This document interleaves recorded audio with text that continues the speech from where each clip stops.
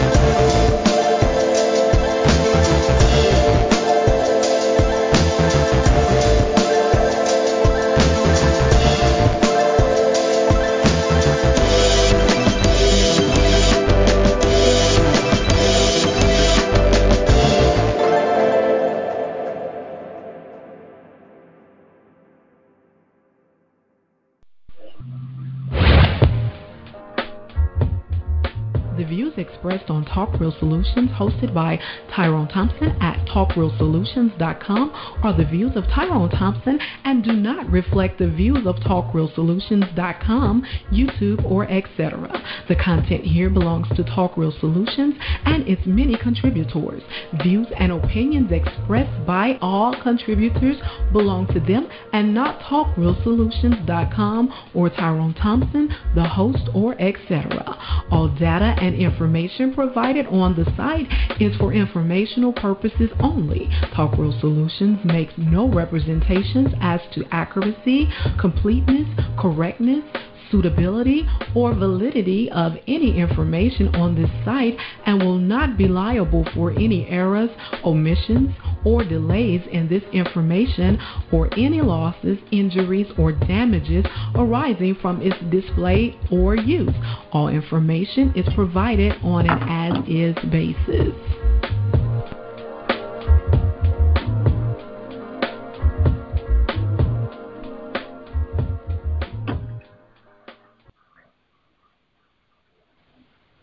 In the world where there's crime, corruption, violence, murder, rape, theft, and all forms of atrocities that plague the world in which we live in today, what you're witnessing, we are living in a state of chaos. And it'll take a much extreme or more greater chaos to restore the order in which the world we live in today. Good evening, black people. This is Chaos here. And tonight, we're going to look into, and this is going to be more of a, how I like to call it, a look into what we now see as control. And how enough people, especially in the black community in general, have exceeded and accept their will and control. And they don't know it, or they do know it. Nonetheless, control is control. But before we start, I'd like everybody to go to TalkRealSolutions.com. On that website, you'll see the latest articles, news, and especially current events that's going on, especially here in the soils, here in America, and potentially abroad. So all that is, and all information is in the website itself. So type in Talk Real Solutions. You'll find the information necessary to find what's going on in current events. Also, on the same website, you will also see a donation tab if you want to donate as little as $5 or more. It'll be greatly appreciated to Talk Real Solutions. And, it keeps things interesting when you donate and keep the lights on here. So appreciate if y'all could donate now. But like I said, the general information is on the website itself and the donation tab. So don't be hesitant and donate to Talk Real Solutions today. You will also find this show and many other shows that host on Talk Real Solutions 7 days a week on YouTube. So if you miss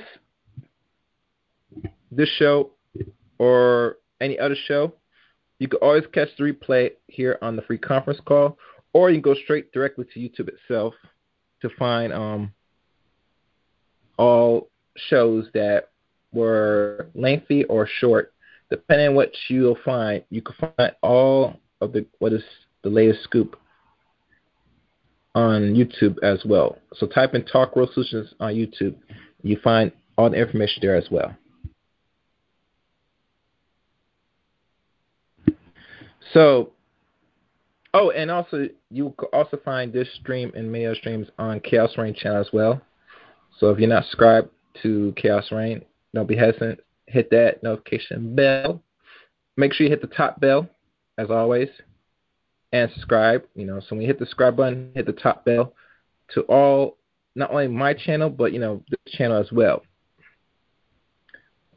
As y'all know, usually you will not get notifications when there's a podcast here if you're not really selected with the bell.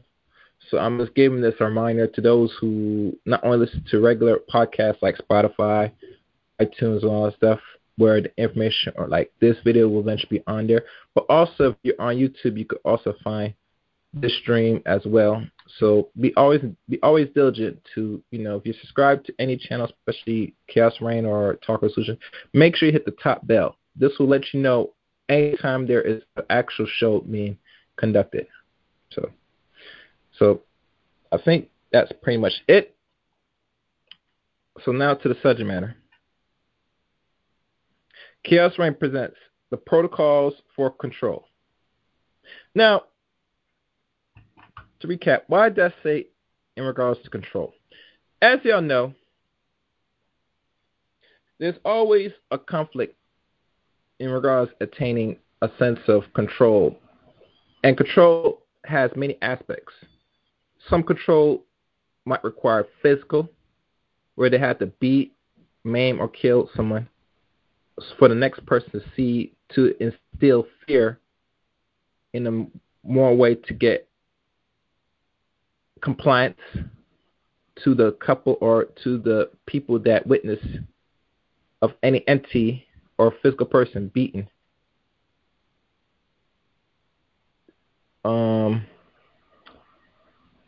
These are things that is one method of form of control. The other type of form of control, besides beating and physically harming somebody in front of others, you also have verbal control, where the individual's mind is so fragile and so weak that it could absorb and accept everything from the words from either another male or a woman in the form of manipulation to get this individual to bend to their will. I call that verbal control, or I could say using the word or the tongue to manipulate and control others. And there's also a form of the other third piece, sexual, using the sex or a form of sex to control people. That could be either taking someone as young as under 16 years old's innocence by either physically raping, sodomy them, to get them to even comply sexually, so that way they are latch on like you, like a dog. So that way, if you manipulate them sexually, you could also easily control them as well. Now, that thing I add on is that's another form of control that I see it, because it's not always just the physical beating or maiming or killing somebody that is always the tool of warfare today. But control has so been broad out and so well defined, well structured, and now redesigned. Now you see that there are ways, even as far as the media use to control thought patterns and actions of people. So, in regards to that action of what I just said, I'm going to run a clip, and this is lengthy. I might say something and pause in, but nonetheless, this is where the mindset of we find black people are today, if they're not careful of the games that's being played today or another form of control that people are under. So listen good.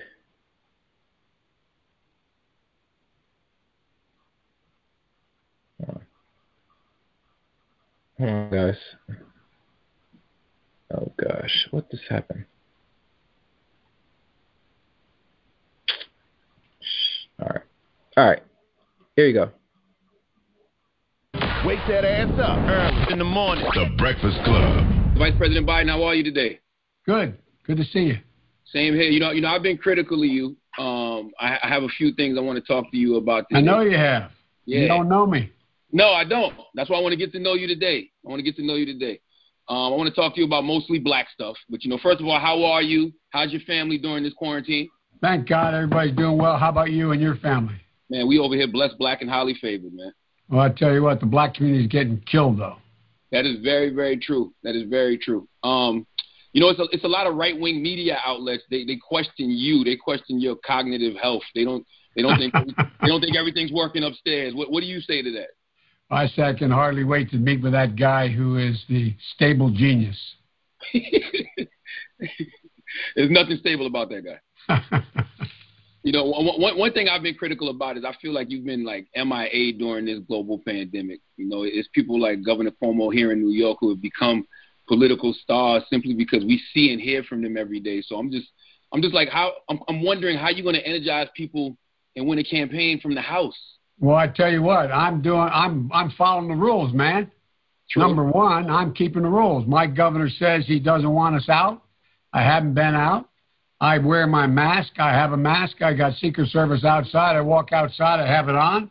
They get tested. And by the way, I'm beating them across the board. Mm-hmm. Of 160 million people have watched me so far on shows like yours. Okay. All the stuff about it hurting me.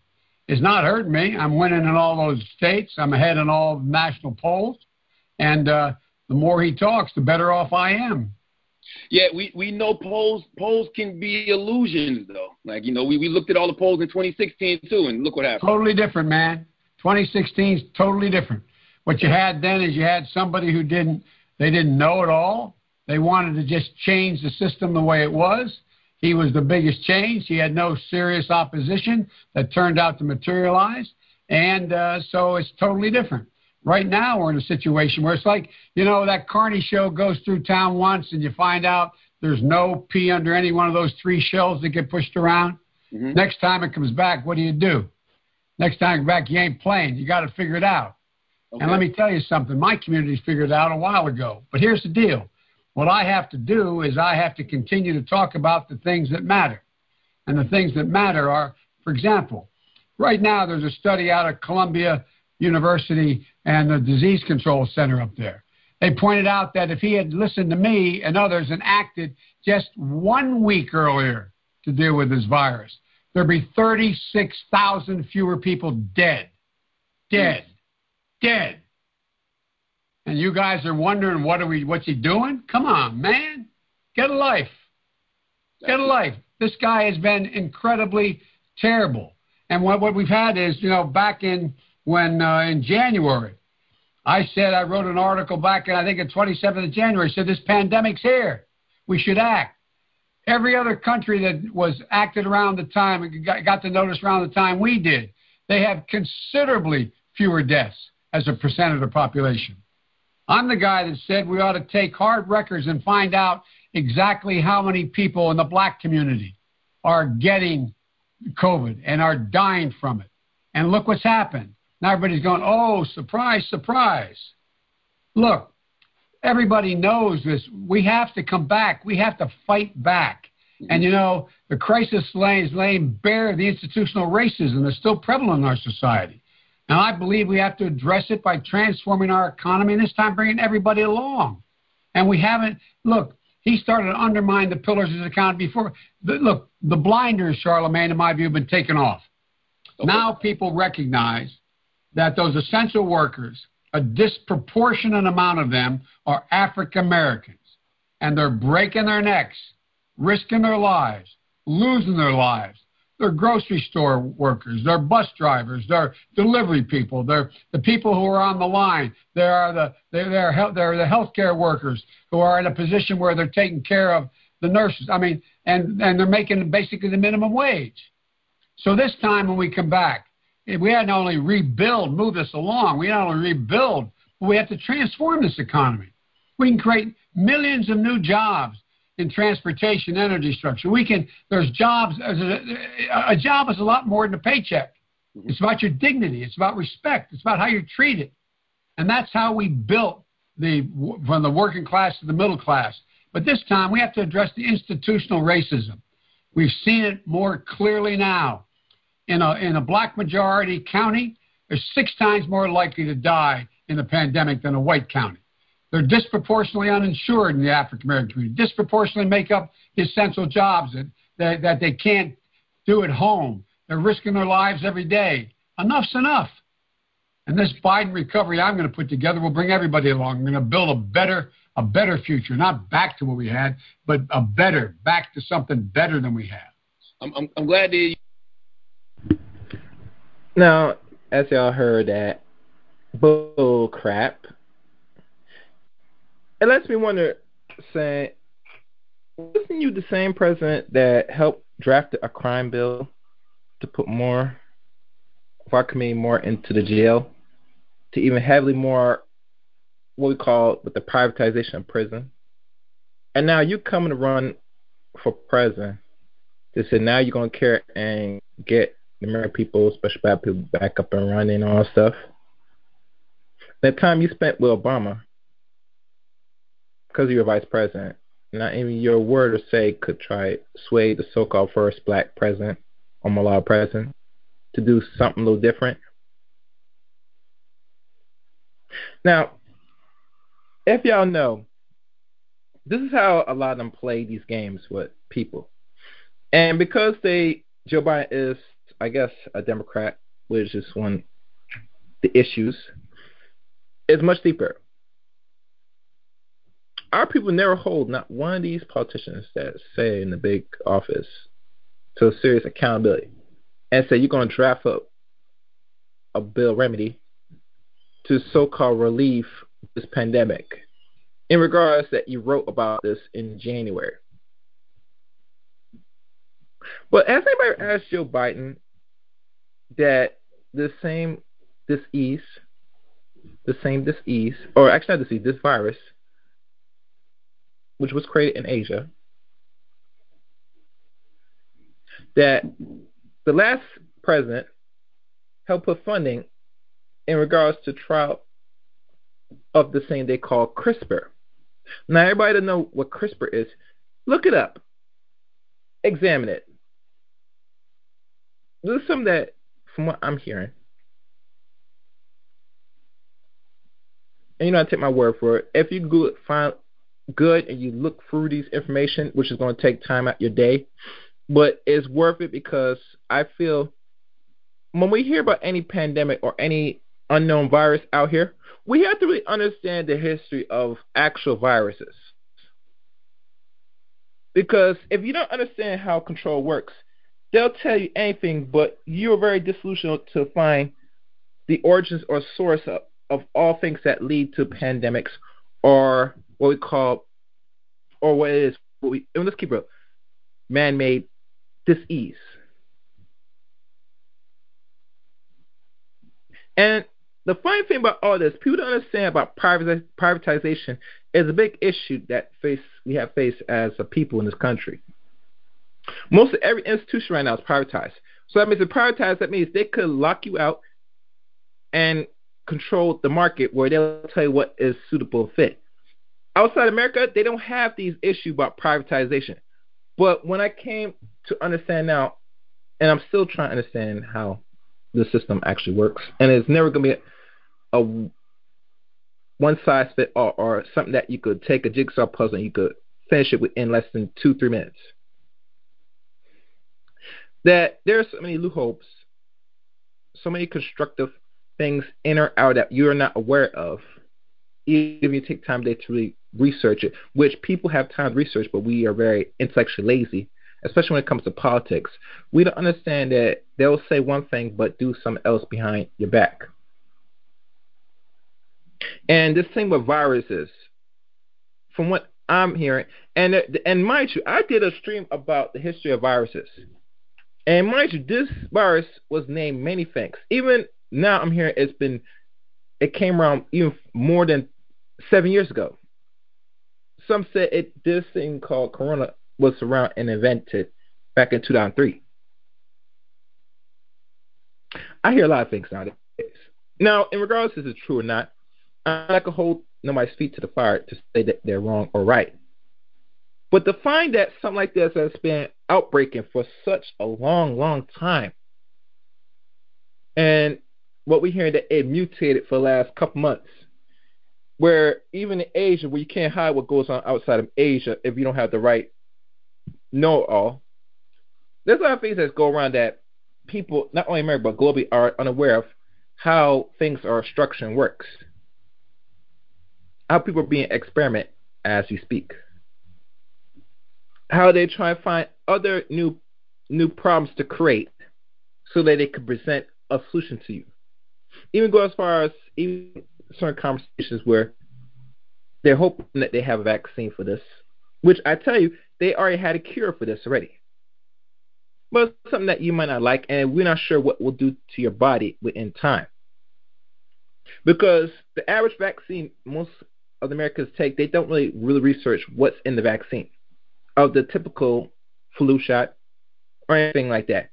So at the end of the day, we have to question and really look into many things and say, does it make sense? Is it logical? As you as a man that's saying you're doing good in certain states, now you feel that you're more a step closer to winning the election. Which, to be honest with you, this is my thing. I hope you hear me good on this. If you really say track record of all United States constitutional presidents,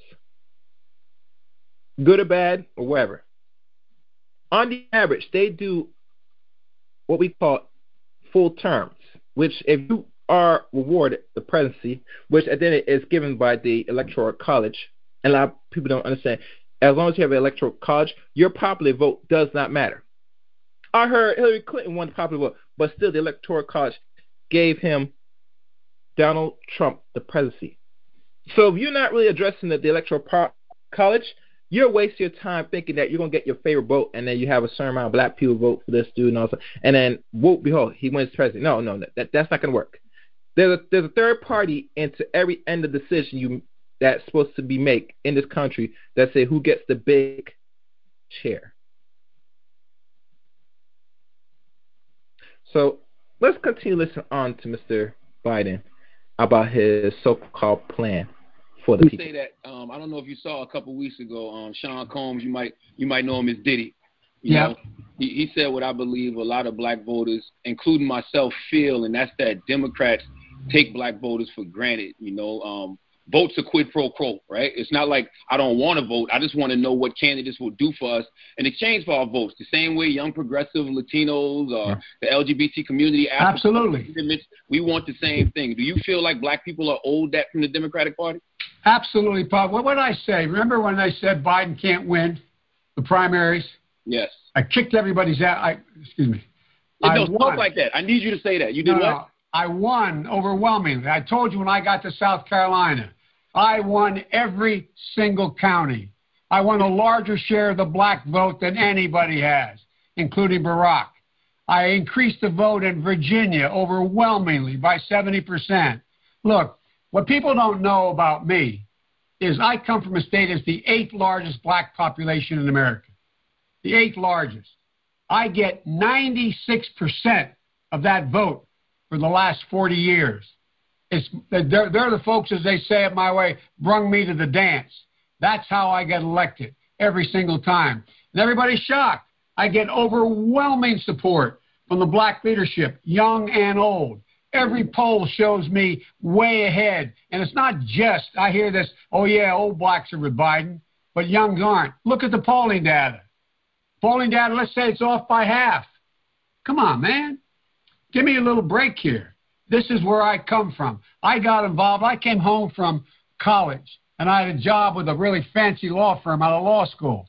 And my city is the only city in America occupied by the National Guard, the military, for 10 months when Dr. King was shot.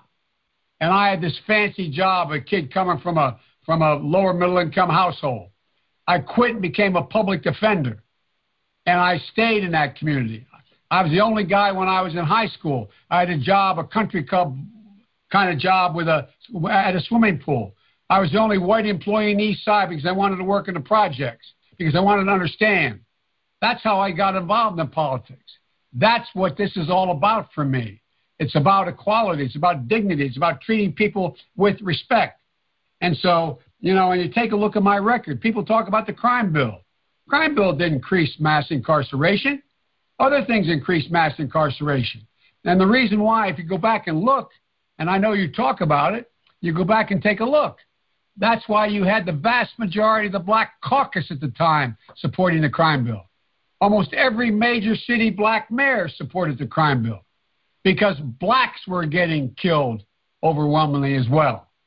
And what happened when that crime bill?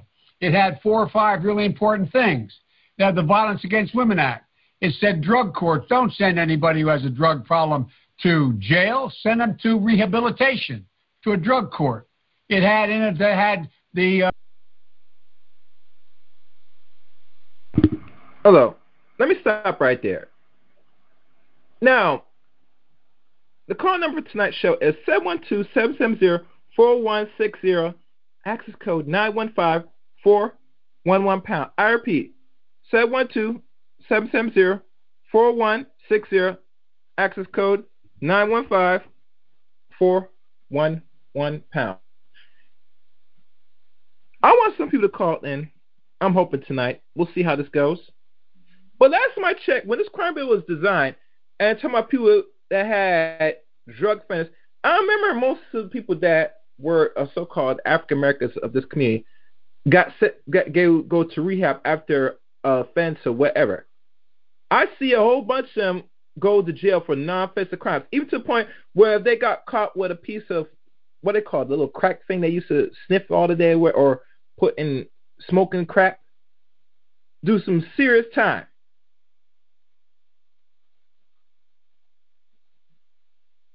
So I'm not sure where Joe Biden's getting at with this, because people that cleared that were adults back in the 90s, or even, let's go first, some of them not even teenagers or going to be adults or someone in their 30s, know what that crime bill did to the African American community.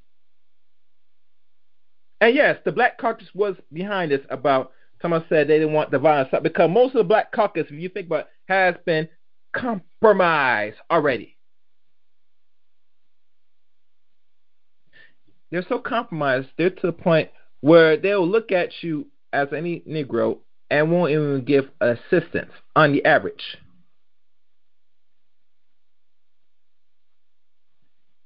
I remember listening to a conversation that was done by another lawyer, and he's in his mid-40s. I ain't going to say his name right now. I'm hoping that if I get in touch with him, I'll have him on personally to have these discussions. But he said personally, when he was going through law school and stuff, that these are the same Negroes that were in the same school as him, and he went to a historically black college, saying out his mouth that there was a certain class between Negroes, especially if you were going to a frat fraternity. They very much are assimilants, to the point where if you were one of them dudes that, let's say, passed the paperback test, they're going to try to look and be more better than you, because they dare try to hope that they're going to please their non-black counterpart. This is a Negro mentality. This is what we call from K.L. Shanti a Willie Lynch syndrome, which he wrote back in the 70s. And mind you, Willie Lynch was not a true, real character. It was written by a black man back in the 70s when he was going for his PhD. How we know? You go back to Chaos Rain channel. I have the episode of me and him have the interview back in 2016. Look it up. So let me continue playing this. The assault weapons ban, getting rid of assault weapons, getting rid of the number of rounds you could have in a gun. It also had in it a whole range of other things, but had things I didn't like. Clinton wanted to put in a deal where, in fact, 3 strikes and you're out. I opposed that 3 strikes and you're out bill. I opposed the position taken that saying that you're going to have any mandatory sentences. But on balance, the whole bill, what happened was it did, in fact, bring down violent crime in black communities as well. And guess what? The fact is, prison population didn't increase. 94% of every prisoner in jail is in a state prison, not a federal prison. No federal law. And here's the deal. The one thing I opposed in that bill was people wanting to give money to state prisons to build more prisons. I opposed it. But the point was, on balance, everything from the assault women's ban to the violence against women ban to the drug courts, they were important. Wrong. That bill made it possible for them to build more prisons. Y'all guys gotta be careful when you hear these dudes talk. They talk on forked tongue. You create a bill to lock up people, and usually when we look at the demographics, it's not it's not black people getting seriously. Well, they are getting locked up, but let's say this: it's not white people getting locked up, and they're the majority of this country in mass numbers through the same little crimes that black people do. They get some right now as we speak. Now, because some are people engaged in low-level crimes or serious crimes, they're getting now the full book on them. So the question should be asked, and a lot of people that sit there at a Democrat hearing should ask Mr. Biden, are you going to remove this 3-strike thing? And not only that, are you going to start deprivatize prison? These are the questions people should be asking Mr. Biden. If he's not articulating going to give you an answer, I would tell most people, you're going to have to really evaluate who the hell you're going to be voting. But let's continue on. And now look what we can do. Look, I've been pushing, along with my colleagues in a black caucus in the United States Congress, we should change the entire, and I've been doing this for a while, change the entire prison system from one that is punishment to rehabilitation. There's only a couple things everybody has in common in jail. One is they were the victims of abuse, or their kids were, or their mother was. Number 2, can't read. Number 3, they don't have any job skills. They were in a position where they didn't get a chance. Why does it make sense? Why did I come along and write the first act that said when you get out of prison, you don't just get a notion where you get $25 in a bus ticket. You end up under the bridge. You end up under the bridge and just do the same place. So every single solitary person being released from prison should have access to every single government program. Why does it not make sense to have African Americans who are getting out of prison serve their time, everybody for that matter, be able to have public housing? Why doesn't it make sense that they can have Pell Grants to go to school? Why doesn't it make sense they can have access to health care? What are we, nuts? That's what we keep doing. Yeah, sorry, that's our time there. No, I'm sorry. I know Jill has to use this, but I've talked too much. I apologize. No, I gotta ask you though. You know, why so much resistance on admitting the crime bill and other legislation you are a part of was damaging to the black community? Because we had Hillary on a few years ago, and Ms. Clinton said that the crime bill we made a lot of mistakes with that, and she wanted to atone for that by becoming the next president. Like, she was wrong. What happened was it wasn't a crime bill. It was the drug legislation. It was the institution of mandatory minimums, which I oppose. Mandatory. I oppose them. I thought you was a part of that in '84 as well. The Comprehensive Crime Control Act that established mandatory minimum sentences for drug offenses. No. What happened was what you're confusing is what happened was the Black Caucus came to me and said, look, I did this study when I was chairman of the Judiciary Committee. We looked at every district of the of the 10 court districts in America, federal court districts, and we found out that if you got arrested for robbery and convicted, and I got arrested for robbery and convicted, it was the first time, you went to jail an average of 13 years. I went to jail an average of 3 years. So there was this whole move, same time for the same crime. So no one based on their color could go to jail longer than anybody else for the same crime.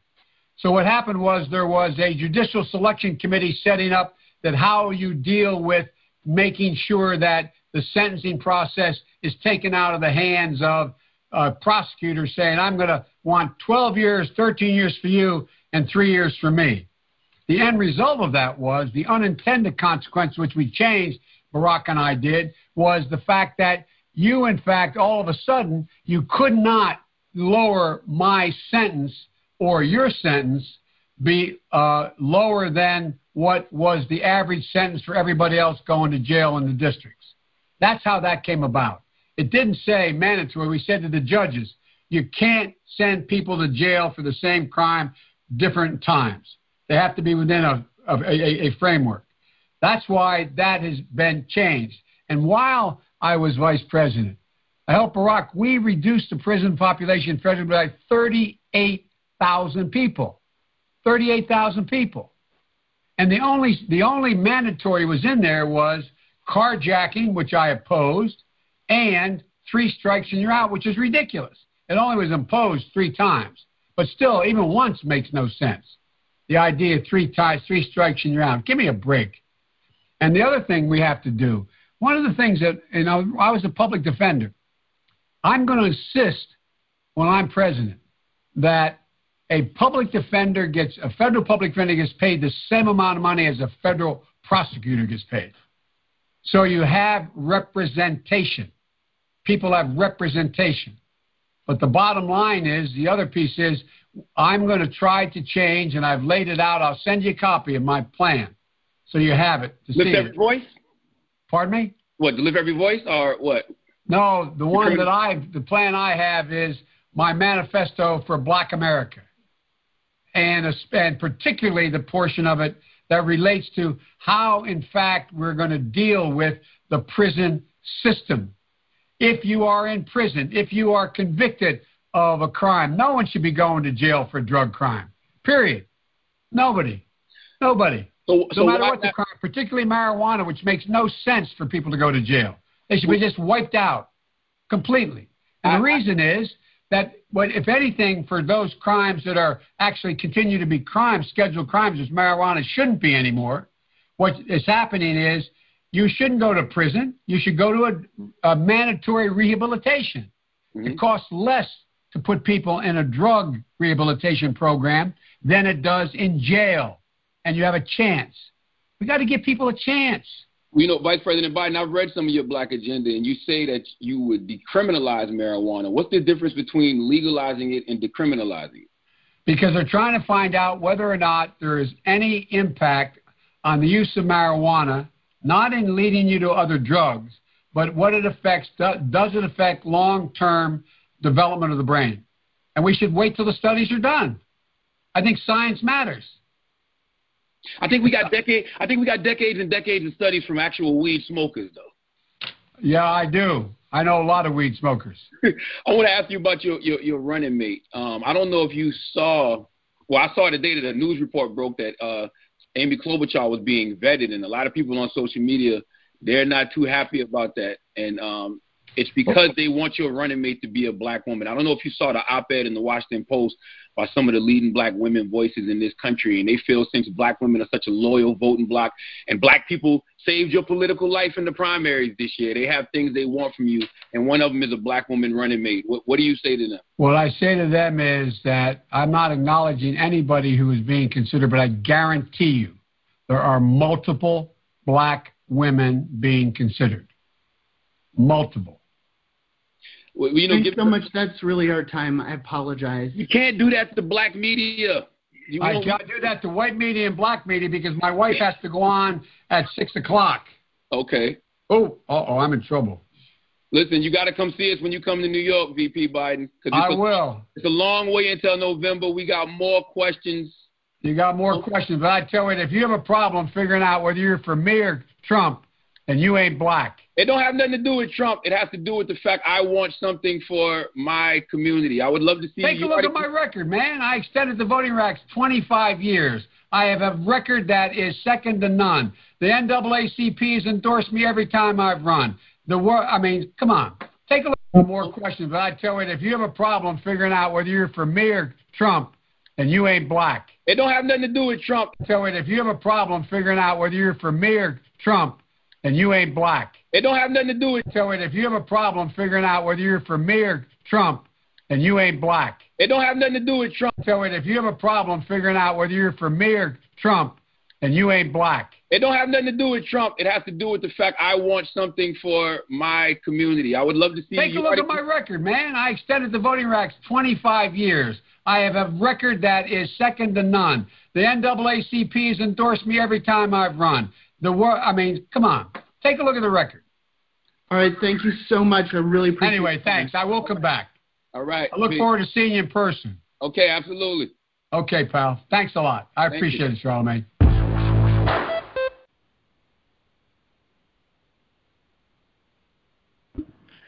There you have it.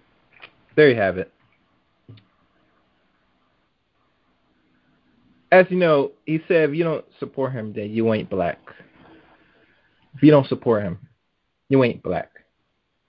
If you don't support him, you ain't black. If you don't support him, you ain't black.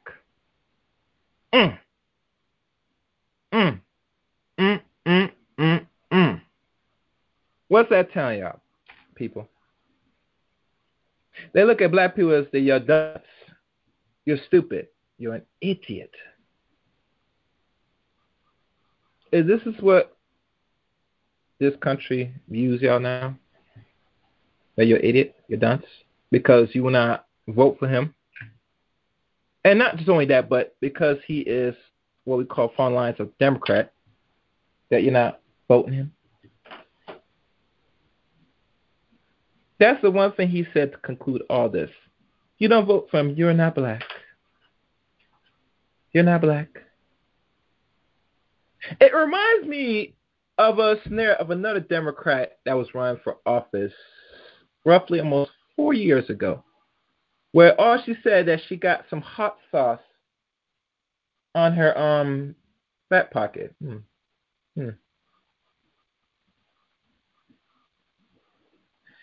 I don't know. Y'all call and tell me. I could be wrong. I don't know.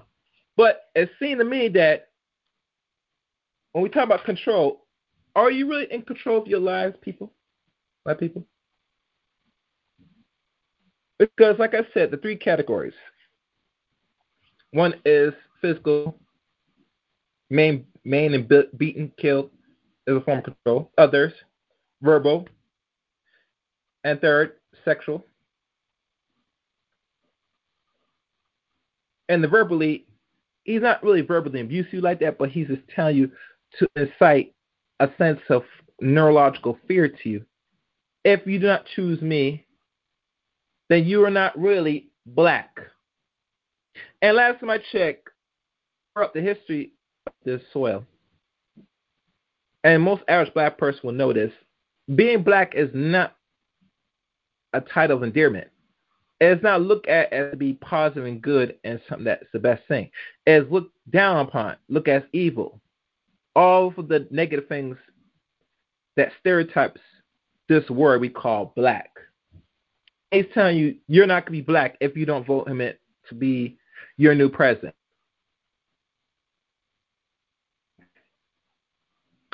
Matter of fact, since I'm talking about it, let me check how many likes and dislikes that video got. 1 second, people. I got to look this up myself. All right.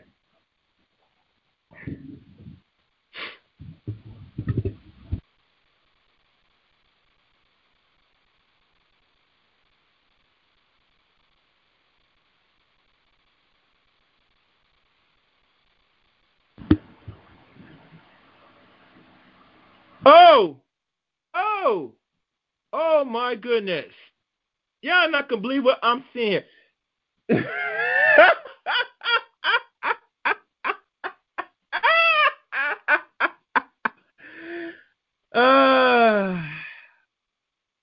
Well, at least he's not worse than Kamala. Kamala had more dislikes than likes. Joe Biden's probably second to all this.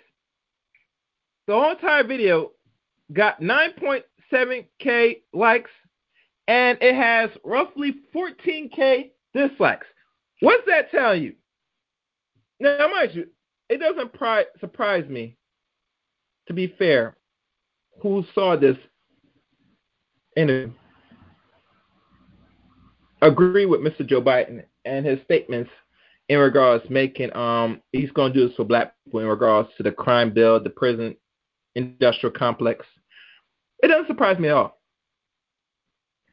But the biggest issue, like I said before, he's doing the same thing that another so-called, person that was running for office in the same Democrat, side is saying. But they, like I said before, they take a good portion of the black population here in America to be idiots, stupid, dunce, or you want all forms of that's derogatory negative.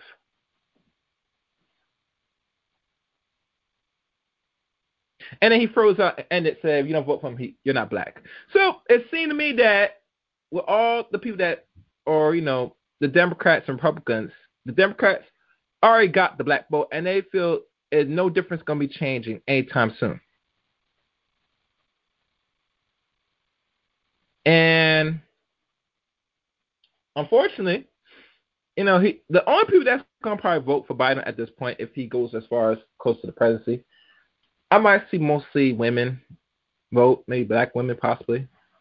I don't see the men voting this dude because they already know what attacks these competing group men have done to black men.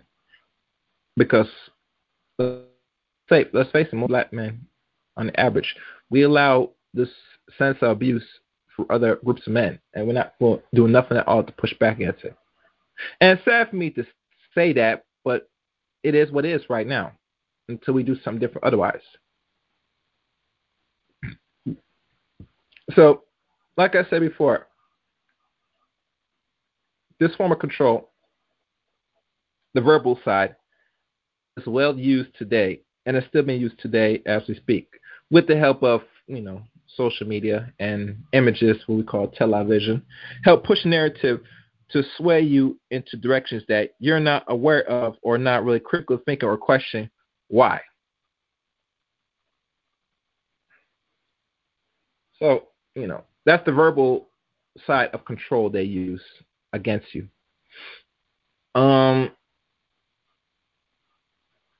Before I continue, the call number for tonight's show again is 712-770-4160.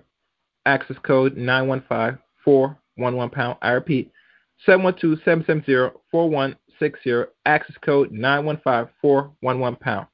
Tonight's subject, Chaos Ray presents the protocols for control. So now, knowing this, and let's look at this board. Let me check the board before I continue. I don't know why someone raised their hand. I take it people didn't really catch this Joe Biden nonsense. But what else is new? Okay. Sexual abuse. Actually, I'm going to leave that last. Physical abuse. or physical control, whereas mean maim, beat, kill, is another psychological warfare in regards to controlling and putting fear to masses of people. There was a stream done by one of my good friends, and it shows about. Let me find the name. Let me find the name of it. 1 second. And I'm not going to even play it because it's too much right now. It's playing that.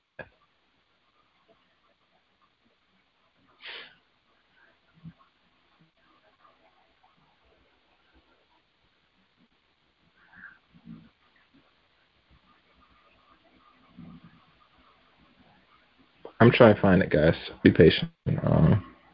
Where is it?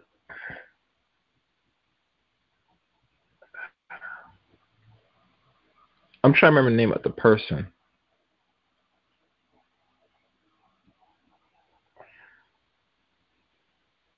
Oh, Daquan Jones beaten in Iowa by 2 European men, or what they want to call the white supremacists.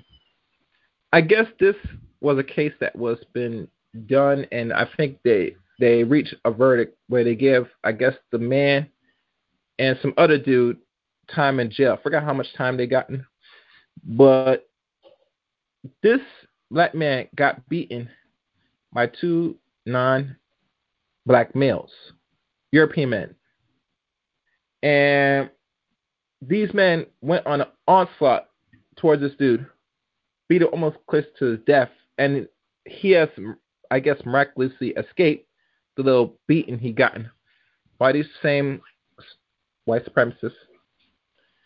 And one thing out of the outcome, the only thing he gotten was serious bruises, broken, fractured face, all that, and did not make an attempt to defend himself to the point where, he could have been killed that day in Iowa by these 2 white supremacists, European men.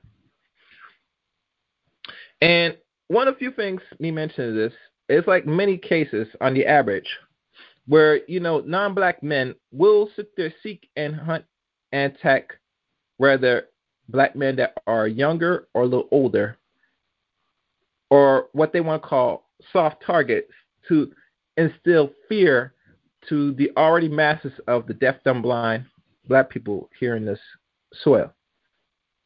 Because as y'all know, through the punishment, through enslavement, one of the few things you set of fear or presence to a population of people that you want to keep in control is to maim, beat, and kill.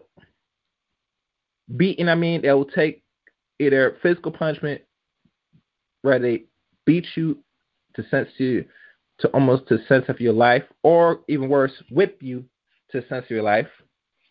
And it sends that fear to not only that woman, but also to the children and some of the men around. Because fear is a very excellent tool for a form of control. Because if I make it so hard where you fear me to the point where you won't look at me or do anything in regards to even saving your own life or preserving your own life, I have won the battle of the mind. Because fear is a very useful tool in the form of controlling people. They have studied this for centuries. They have perfected so much now, it is now passed down genetically now. Now, some men today won't admit this. I don't blame them. But you have to understand the psychological damage you go through as a man when you allow either your own group of men in your own communities or someone that's outside the community that is non-black come into your face and beat the living crap out of you. And from Daquan Jones, his own father didn't even make an attempt to defend his own son's life. In regards after, and mind, she wasn't there witnessing, but he did not do anything to really defend the honor, or even his son. And I think his son was like a full-fledged adult. But it goes back again that, well, a lot of black men, either if they're very skilled or not, the very sense notion to fight back, to even protect or preserve their own life, is non-existent. It is forbidden in the psyche or the mentality of the Negro today. And one of the few things that goes into the mind of the Negro mind is because he feels he might lose his life, but forgets again, but does not know that you already lost your life already once you do not do nothing at all. Unfortunately, because if you look at many stories, many articles and news articles when they talk about when black people get killed by non-black people, other ethnic groups, it is something that most black people will sit there, always question what did he did to get that, what he deserved to that, and instead of saying, well, that's not wrong, there should be justice, somebody should seek justice. These are conversations that's not talked about amongst the community.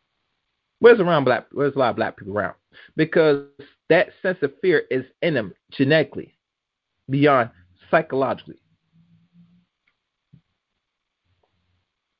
So, in regards to Daquan Jones, he has gotten somewhat justice, but then again, as he looked over even the people in his family, his father, or even himself, he has failed himself because he could have done something and instead let somebody come out of nowhere and just beat the living crap out of him, and because he's black, calling him all racial degrading words like Negro, nigga, and all this stuff, while he's taking his fist and pounding your face in.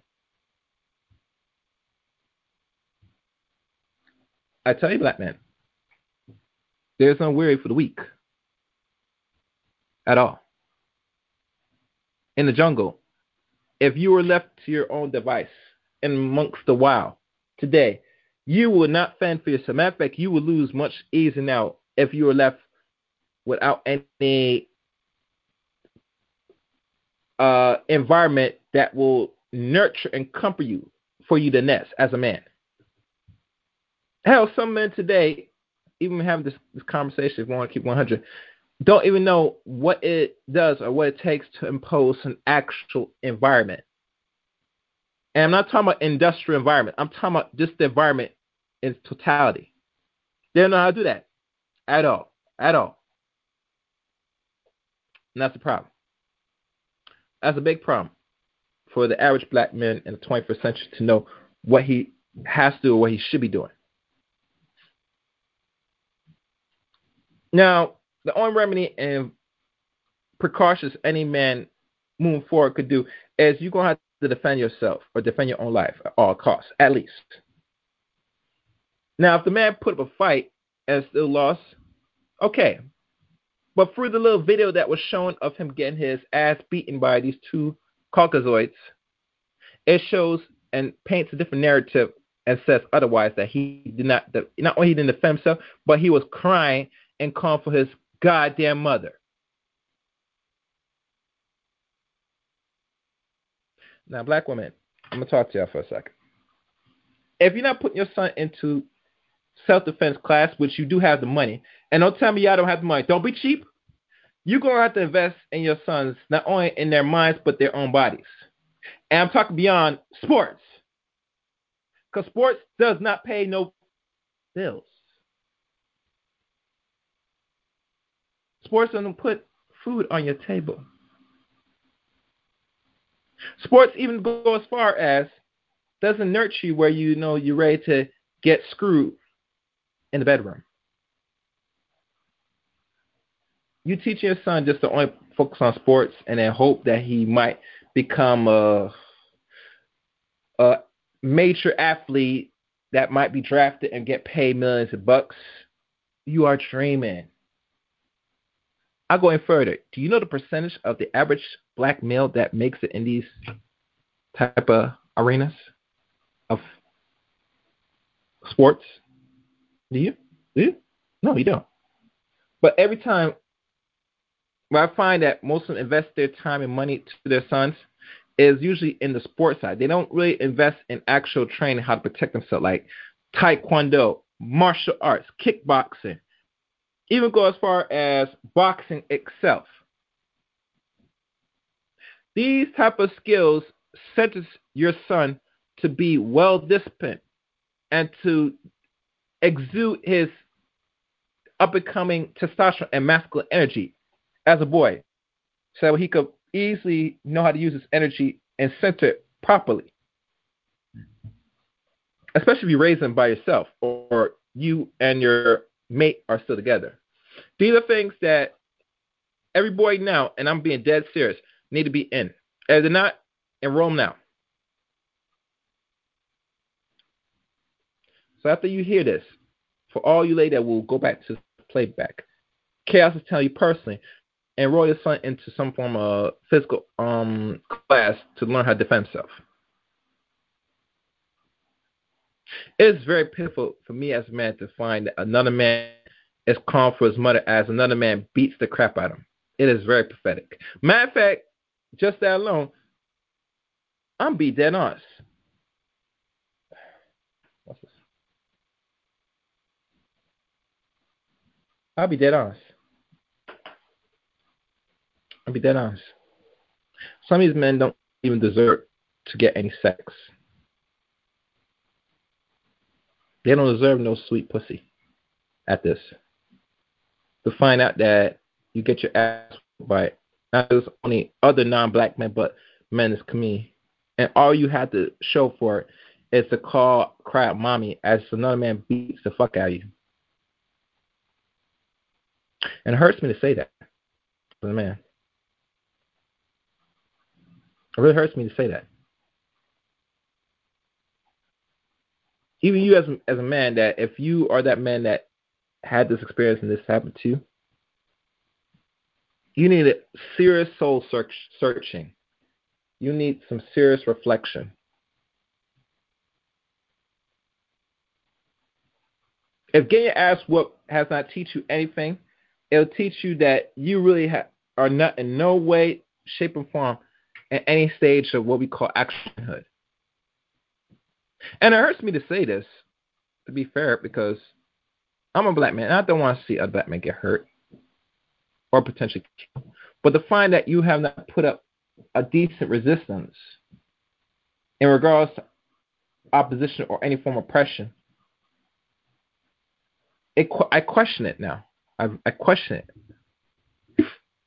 Now, as you get to adult age, over 18 years old, yeah, you are responsible to really handle that. Yeah. But it makes me want to say there are over 50 or more million black people here in this country. Less than half of them is men. And a lot of the boys that become men are very ill prepared just for that alone. So it's hard for me to tell most men that you life's not good, you're going to have to figure out. To be fair and honest, I mean, your parents failed you. Your father failed you, especially if he was there, play part of role in your life, and your mother failed you. Because there's something that you should not be going outside this world, and then this thing happens to you, and you have not even fought for your own life. Now, I understand if these dudes had guns, that might be this would be a different conversation. And, even with guns in the play of this argument, most black people should be armed and protecting themselves in all forms, weapon and fist combat. There's no excuse. If they're going to take your life, make them work for it at least. But really should, when you resort to where you have to call your own mother while another man's beating the hell out of you, your manhood it's gone. Matter of fact, the only way you could defend and get back your manhood, you're going to have to take revenge as a man if that ever happened to you on average. I'm sorry. I mean, that's how this thing works, If you transition to the and leave this earth and you die, you think you're gonna be rewarded to see other ancestors and know that you went out like a little female or a little bitch? Come on. No. There's no real reward for the weak at the end of the day. And that's all I'm gonna say on that. So in regards to the main kill, that is the physical altercation of control of people. You physically maim or kill them. That's not a way of control. And now for the last and final piece, I will say, and then, I will open the lines for those listening. If not, it is what it is. The sex Now the sex.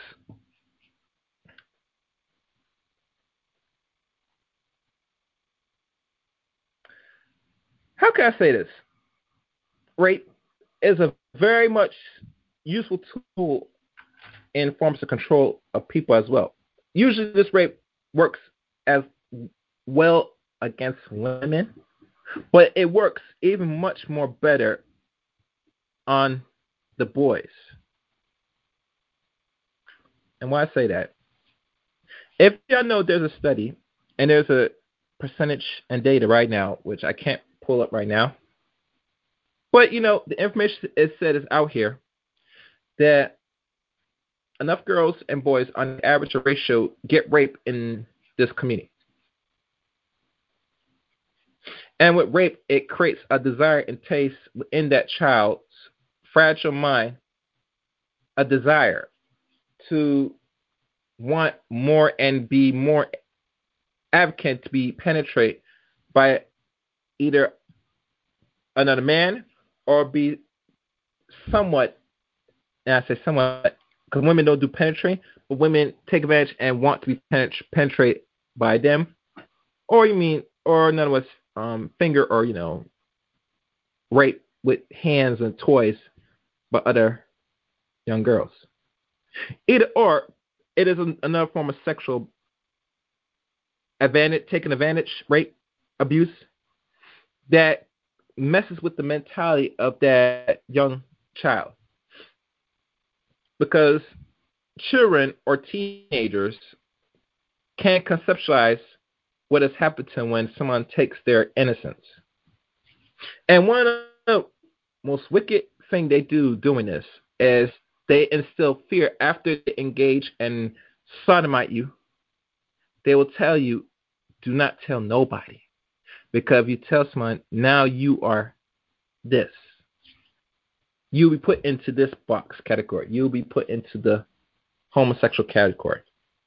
Or even worse, you'll be put in a way where now you're damaged because I took in the one precious thing that you hold sacred as an adolescent, and that is your virtue, your innocence, your private parts. Which, sex is a very deadly tool. Sex, even during our inception with interaction with other races of people, has been used as a tool of heavily controlling the minds and actions of people. If y'all know the scenario of enslavement from the movies like Goodbye Uncle Tom to, I think, The Buck and Roots, I believe. Either the old version of Roots by Alex Haley or the new version that came out a couple years ago. They show the psychological imprint they did on African people, black people. And doing this, it only furthers their absolute control over your actions and behaviors as boys and girls. Rape, sexual abuse, same thing, is that tool.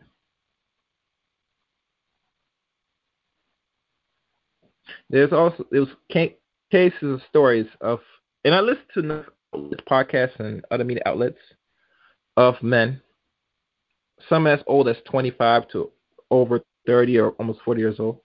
They sit there and display and confess their psychological problems to other men of what they went through. And I understand why most men keep it a secret for years on years and never reveal it or tell it or confess, because they know that as a boy becoming a man, to display affection or a sense of cry or hurt is deemed weak amongst our community. Now, in regards to women always keep it secret because it bothers them and damages them psychologically. But how much damage it does to a boy when he's been sexually abused, either by another boy, grown man, or a young girl or grown woman. Because we got to think about it. This comes from somewhere. And as a community, we think this is cool.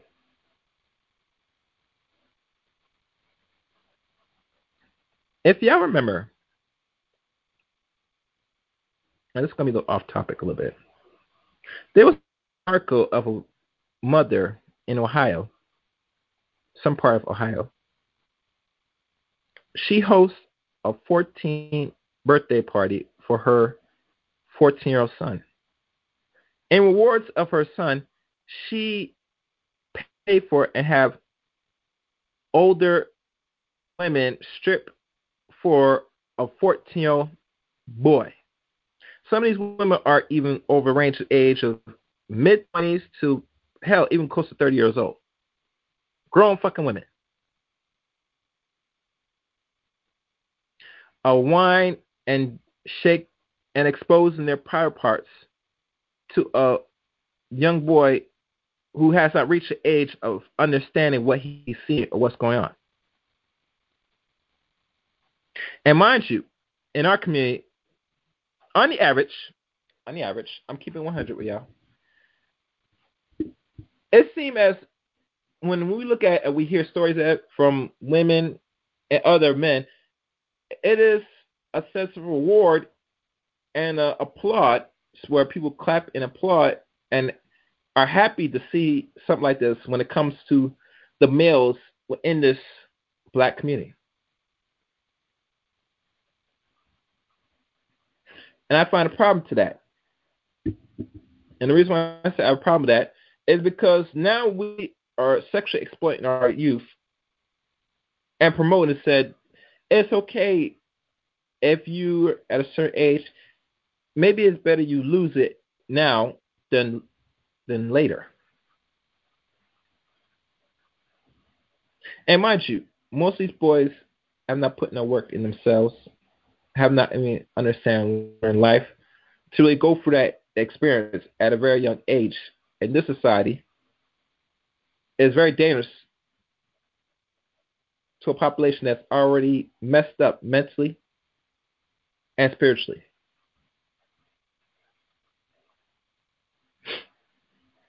Now, I'm not sure if this woman, the mother, is doing time in jail or any consequence that she's facing right now, or any form of consequence of little if she's going to face. The point is this, that it's out here and the community has no problem with it. And I'll go a step further. Little Boise did the IG Live. And you know what? Should I play it? Nah, Suit. I'm not going to bother. But I might just let you. I'll figure out. But I'll tell you the backstory of it.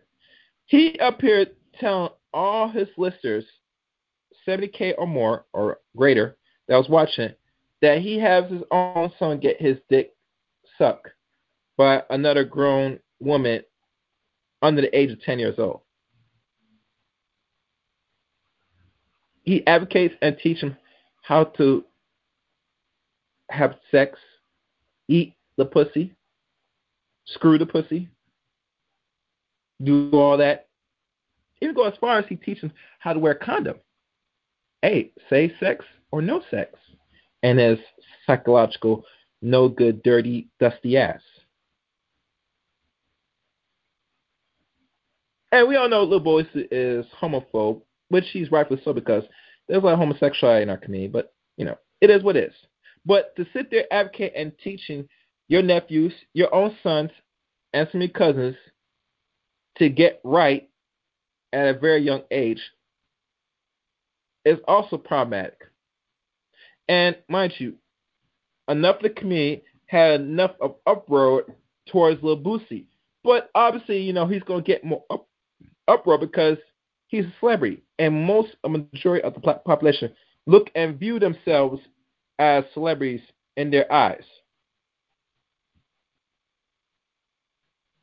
They want to be those type of celebrities. to have the money, the fame, and all that stuff.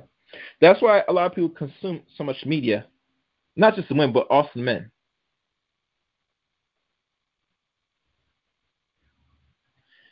And I see you calling.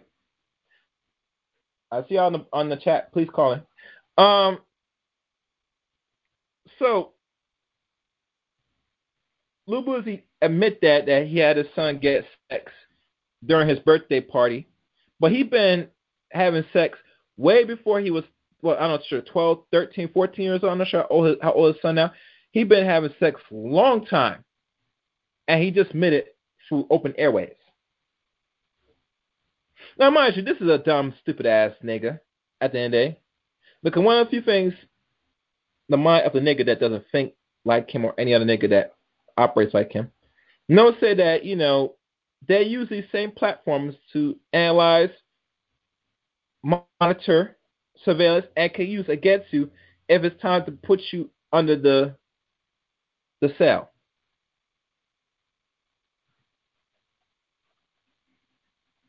But like I said, the community doesn't really care about the sexual protection or the protection of the boys and girls in this community when it comes to sexual exploitation. What do you expect?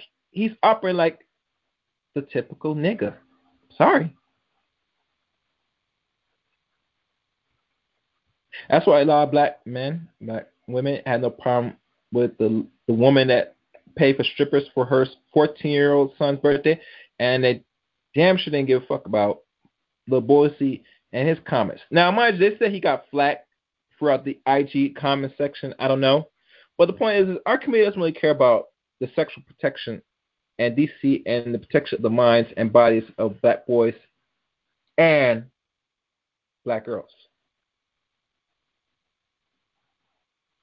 And like I said before, rape is another form of control. You rape a person long enough times, they eventually get a desire, liking, and taste for more, and eventually you got them like this, under your wing.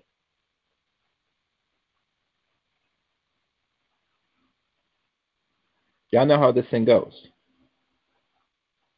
Because to create a desire, I had to impose my will to you. Whether it's physically or non-physically.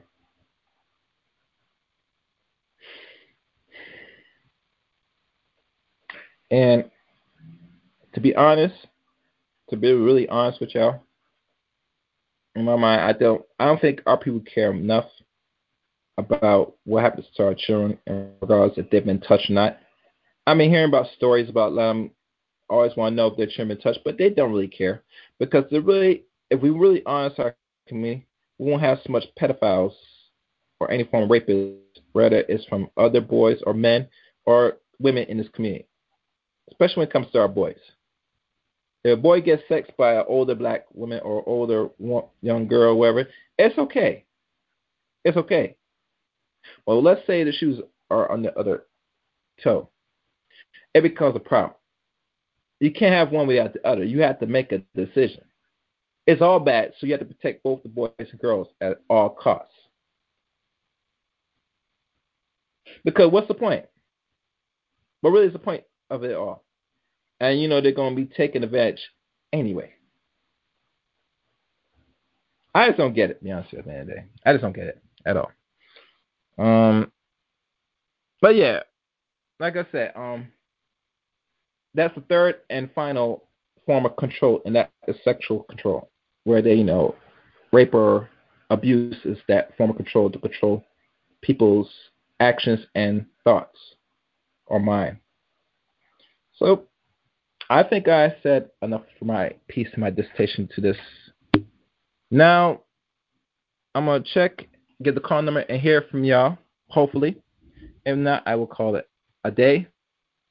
The number for calling number for tonight's show is 712-770-4160, access code 915-411#. I repeat, 712-770-4160. The access code is 915-411#. Tonight's subject, Chaos Reign presents the protocols of control. And now let me refresh and check if anybody's gonna raise their hand. Hold on, my thing just like that.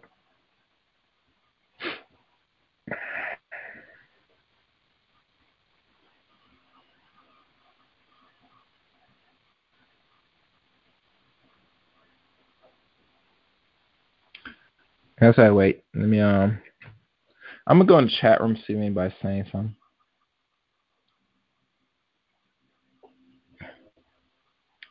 Let's look.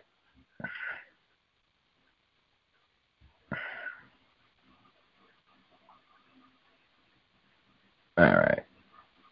Look like everybody's just chatting. Not much right now. I see MJ and ABC. And look like nobody's raising their hand right now. So I guess I'll probably have to call this a day. Unfortunately, because I said my piece. And for those that missed early parts of this show,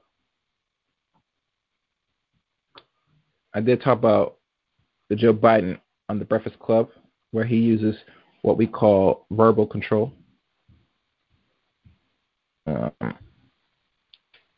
Also, there's what we call physical, maim, kill type of control, physical control. In regards to the issue with Daquan Cook and the sexual part, or like call sexual abuse, it's another form of control. And these are my little three points in regards to actual control, or I like to call the protocols of control that keep control of a population of people, whether they desire or undesire, or just control altogether in general for their own scheme and plots of how they want the world to function, operate as we see fit.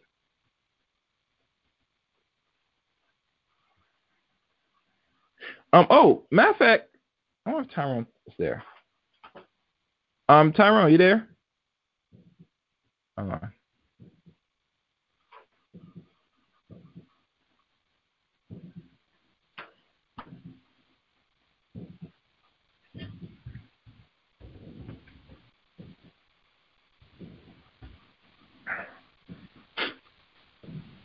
Okay. Matter of fact, let me hear from Tyrone, because I did tell him about this earlier. But let me see if he can give his own perspective of all this. All right. As we wait.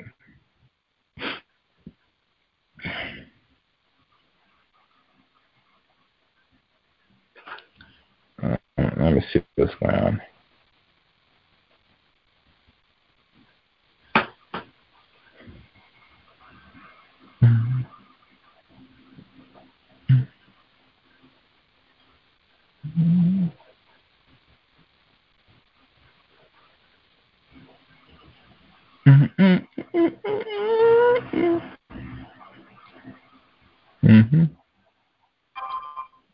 Hey, what's up, Gary?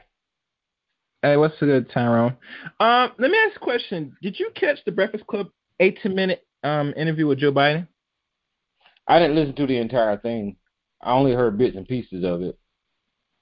From what's your take about his plan of so-called action, which I don't think he really clarified what he really is going to do if he gets rewarded the presidency? Well, with them stopping by places like the Breakfast Club, just like Hillary Clinton did, and we talked about this earlier last year when she was talking about she got hot sauce in her bag.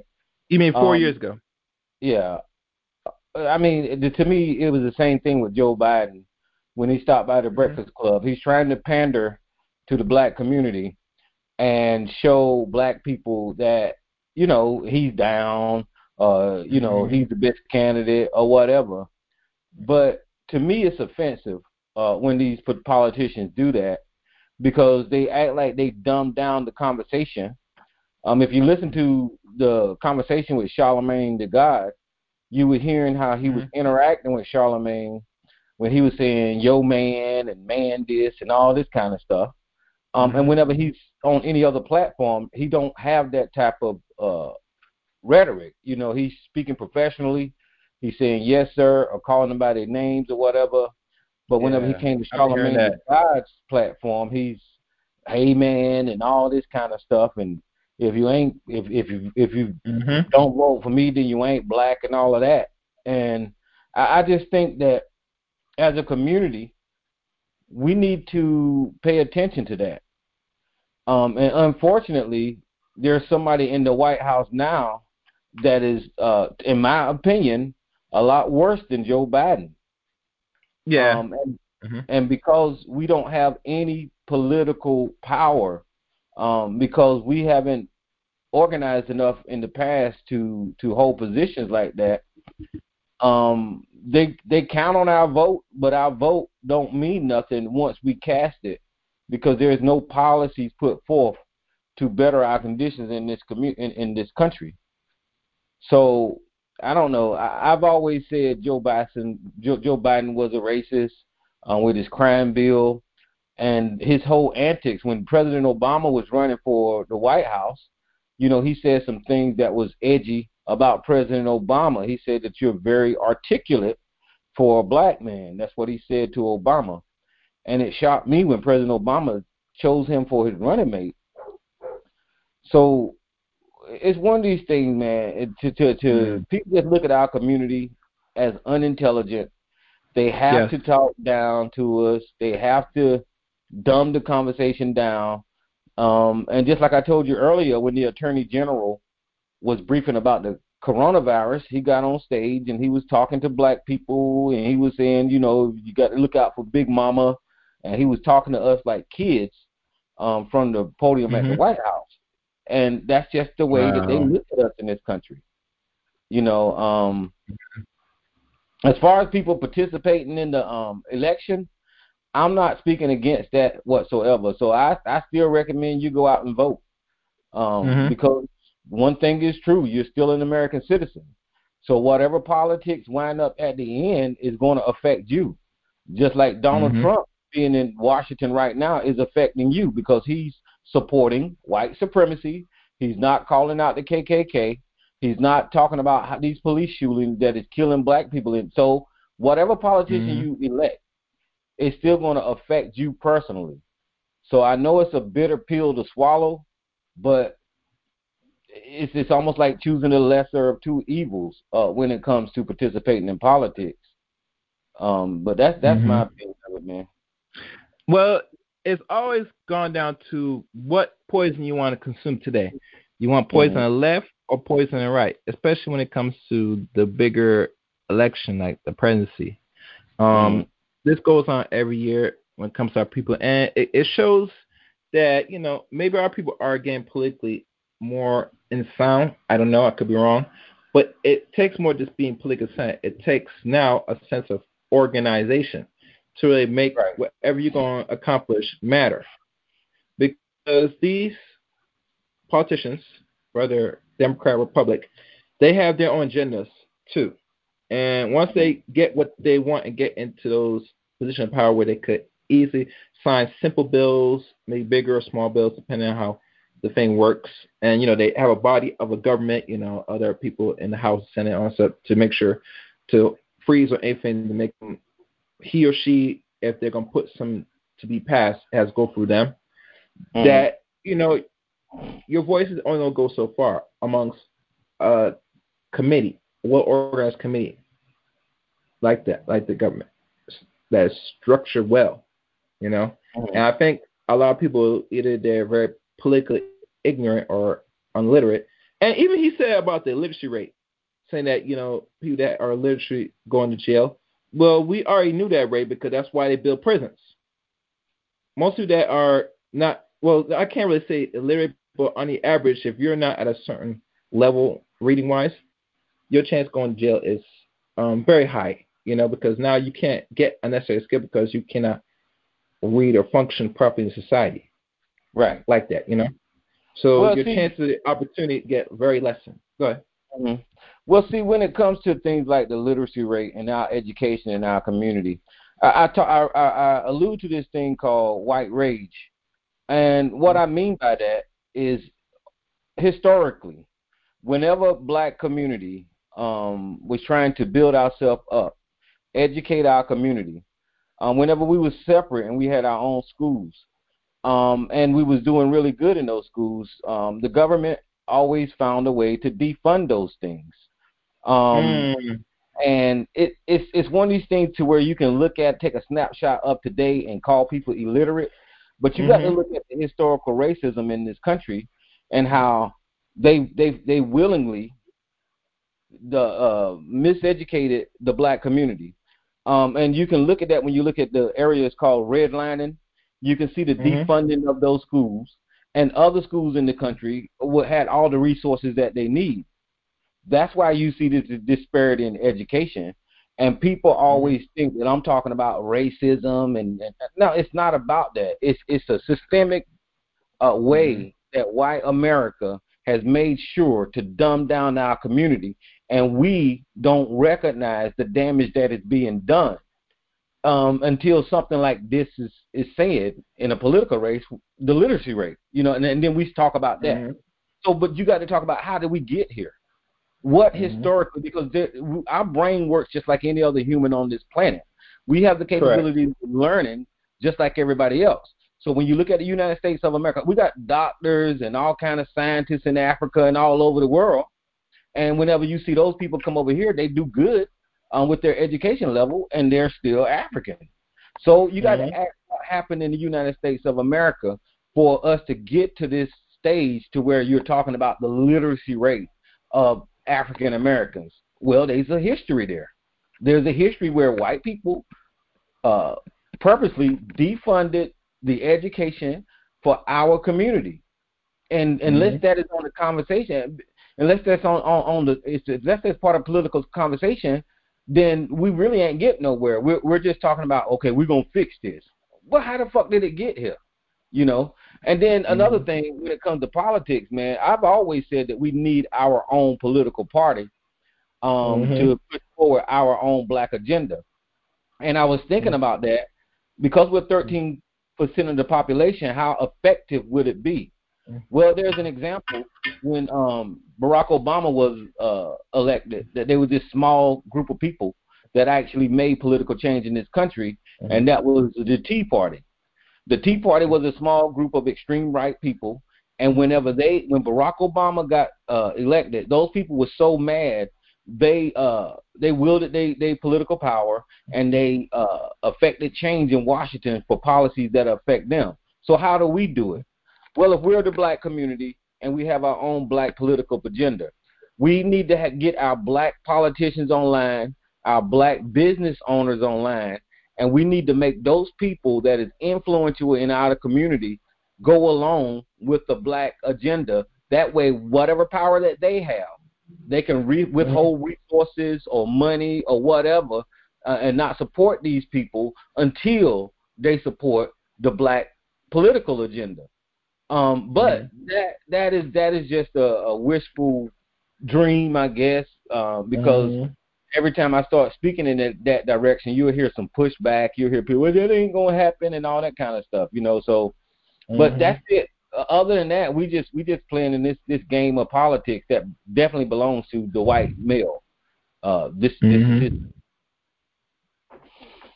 And another thing, because this is a structured system that he has built for his preservation, I tell people, even if, let's say, we'll do the solution part of all this, most black people saying you don't have to pick either party. Usually they have a thing called the middle, which is called independent.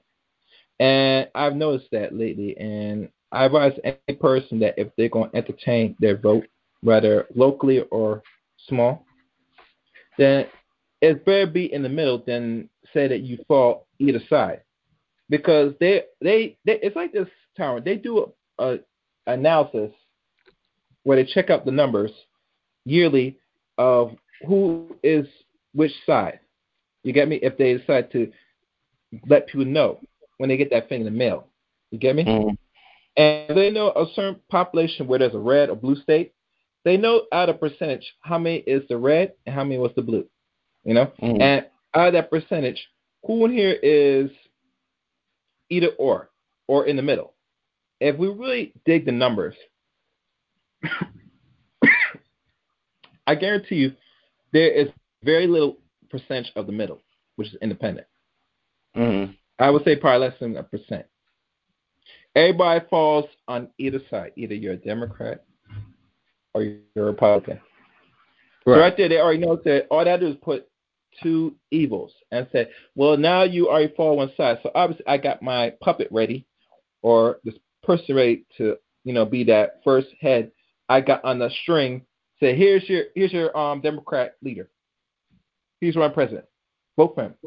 Or here's my existing Republican Party on the strings. Here, take him. It's already rigged from the start, especially in the present side of everything. Now, locally, I can't really say much because most people don't really participate locally. Then they should. We should all should, if we're smart. But, like I said, in the big house, it's obviously, it's secured already. Because anytime, like I said earlier in the conversation, if they have an electoral college, then obviously, your vote, either popular, is not going to matter when they decide who really gets in or not. Right. And really, I'm hearing conversations that people said that should be getting rid of. People should try to fight to get rid of that part. And I agree, they should. Because it should be we the people pick who, for what they present themselves and lay out their plan, what they try to do or what trying to accomplish in 4 or more years. The right for us to say, you got my vote. Right. But it don't work like that. So, like I tell people many times, they got to focus mostly locally than anything else besides the big house. You know what I'm saying? I tell my people, you can still do it, but we should be a little bit more, our minds got to be, everything has to start over. You know what I'm saying? You said we need a political party that should be the focus. Second, that they really think what they really want, what they advocate for. And any of these presidents said they're going to do something or not. Now you have a body of people in numbers where it said now we can hold your feet to the fire. But right now we're scattered, so we can't hold nobody accountable or the feet to the fire, for lack of better words.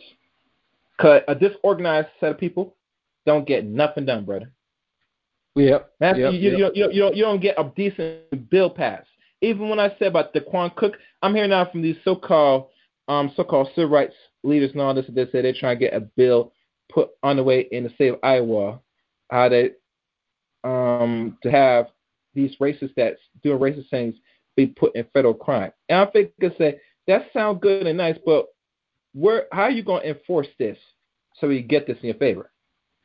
Because they can put bills all day, every day, but if you're not really enforcing some of this stuff, these dudes that have no fear, they're going to continue doing the same thing to our boys and girls or other men and women in the community. If they feel so, they'll go hunt and attack one of your own. Because people only operate through consequence. And right now, they're not getting no consequence for their actions toward black people. Actually, they're getting more rewards than consequences, if you think about it. So they're endeared that it's a good behavior to keep attacking, the so-called white supremacists that they keep complaining about. They get rewards for this. You know what I'm saying? If they do a little time in jail, ain't nothing because they go to prison, they're good. You know what I'm saying? They're probably eating good, getting protected, all that stuff. I don't want people to get fooled. And it's funny, Sergeant called in to really push back on tonight's discussion. Maybe he's asleep, but some of these people that are, the leftists, they call it leftists, red, white, left wing, wherever, wing of a bird nonsense, have not really called in and gave them their point of views to what I just played today, especially Joe Biden on the Breakfast Club, Well, I mean, there's a lot of people going to vote for Joe Biden, man. I mean, that's just the way the ball is going to bounce.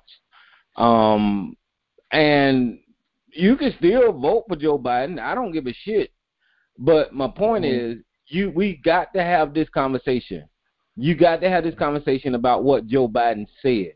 You got to have the conversation about what this political candidate, the way he looks at our community. And that conversation expands to how white America looks at our community and how we are treated in this community. And as long as you know what is in front of you, you can guard yourself, you can maneuver But to walk around blindly and just go cast your vote and not understand like that there's more to it, you know. And let me say this: there's more to it besides politics, Gary.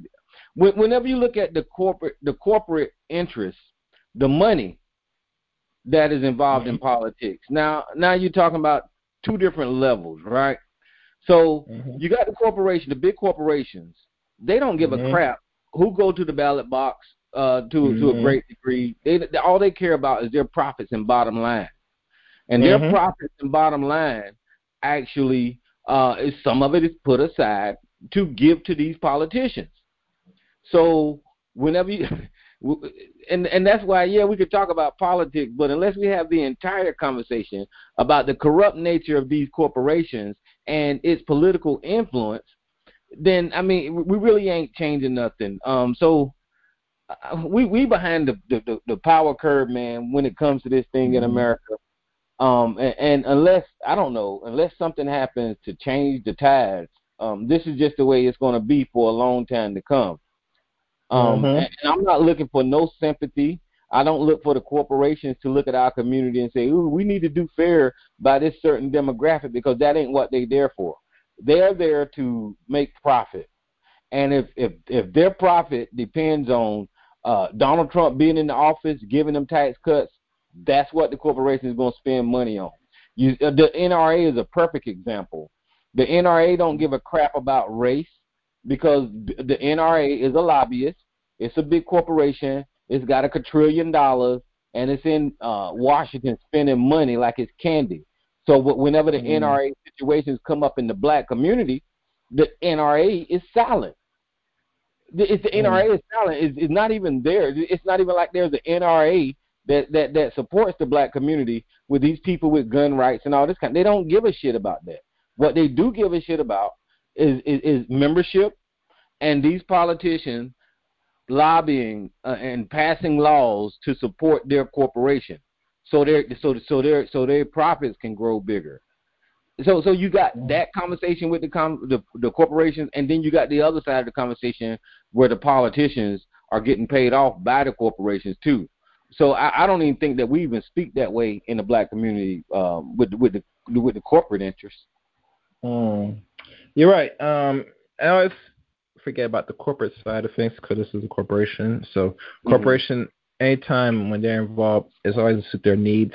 Even with this greater tax stimulus bill, they bank more than anything else. Banks get their and the cut first, then all other major corporations monopolize that runs this country, gets their little check, and then the Negro or just the regular American people get a little bag or hold the bag, regardless to eventually some of them get like $1,200 in a stimulus check, or even this new one that I hear they're trying to push forward. I don't know if he talks about that yet, but it's still a smoke stream. But at the end of the day, there should be some aid to all this, but the biggest concern with this aid is how much more that they're going to have more of the American people be holding the bag now. I mean, we can't speak now because we're under serious times now, because a lot of people have lost a good portion of their jobs, which most likely, if the economy opens, they might not get that back, So, the unemployment right now, I'm not sure if you know what the average percentage now. What's the numbers now? Is it like over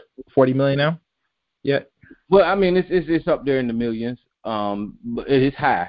I know that. I don't know the exact numbers, but it is high. Well, from what I'm hearing from another brother that did a stream on this or a podcast on this, he said that right now, in regards to our people, is kind of somewhat low than everybody else.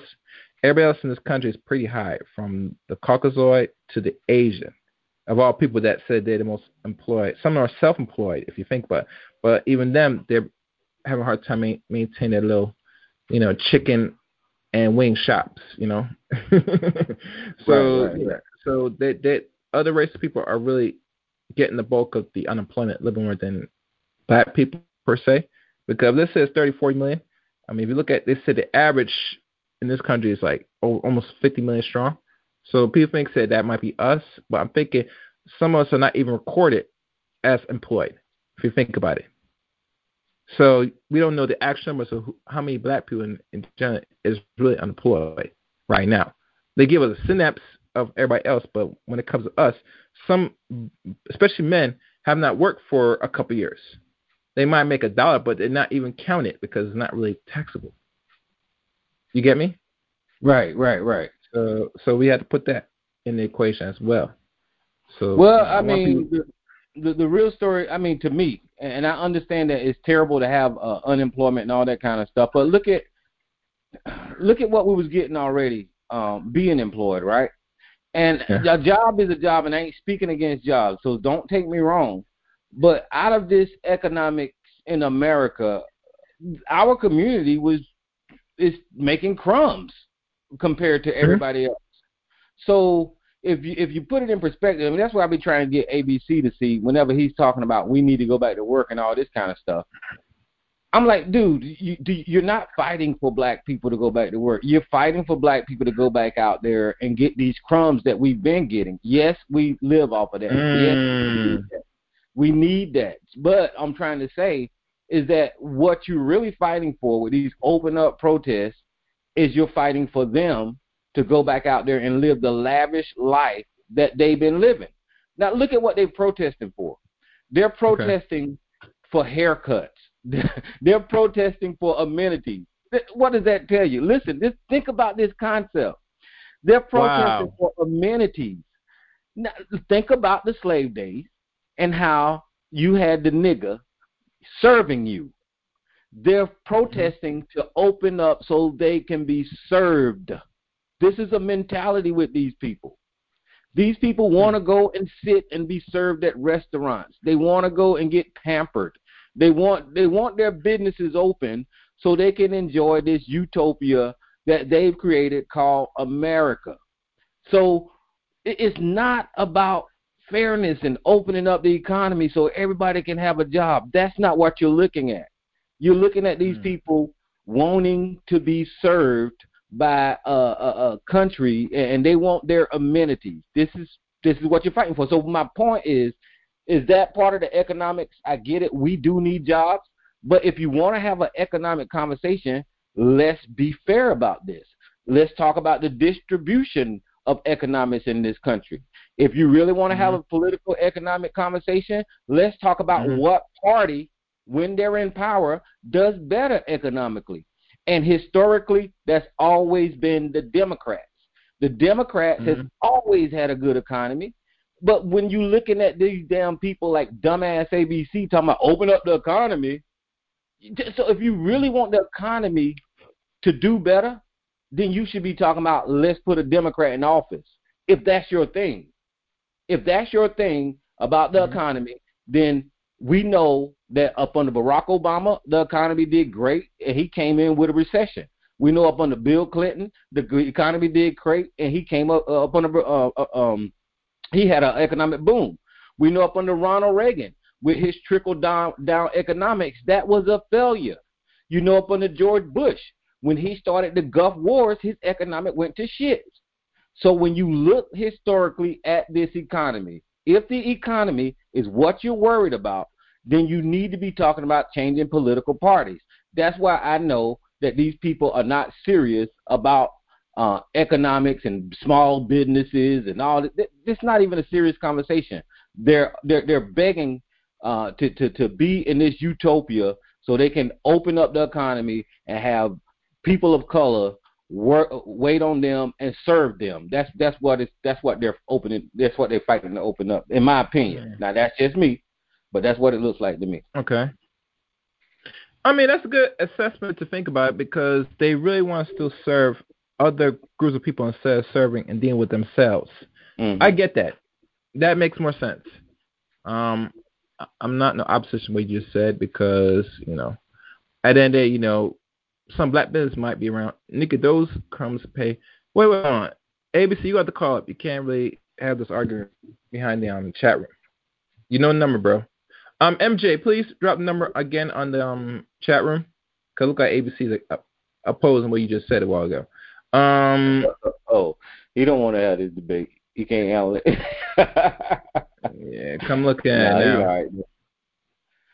Yeah, He good. ABC yeah, I all don't right, like that. man. But I don't. I think that he's got a skewed view of the world. And that's fine. You know, everybody's got a right to have their own view. But if you want to be honest about what's going on, because if you look at the number of deaths that's going on, Gary, and it's a real thing, people are dying. Just like I shared last night, my cousin just got buried yesterday, and he had the coronavirus. You know, my cousin's husband. But my point is, it's a real thing, and for people to sit out here and say, let's open up the churches first. Well, here we go again. Who frequent the churches in this country the most? Black people. Black people. So why are you screaming, open up the damn churches? And you know black people want to get and praise their Jesus. And that whenever they first started talking about opening up the damn economy, they were talking about opening up beauty salons and shit. So these people ain't giving a shit about black people, man. And it's scary to watch these guys promote this stuff, man. Wow. Well, hold on a second.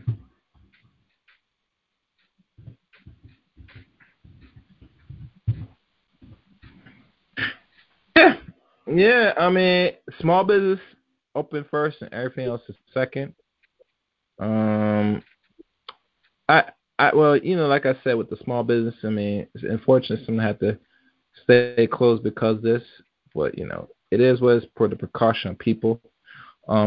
It's gonna be interesting when June hits, when the whole United States starts to open up very slowly more to see how things turn out. I mean, I hear they say once it gets cold again, the so-called virus is gonna come with a fury and all this stuff, but I don't know. I had to sit back and see, because you think about it, when they said they announced it, we were at the end of winter, Tara.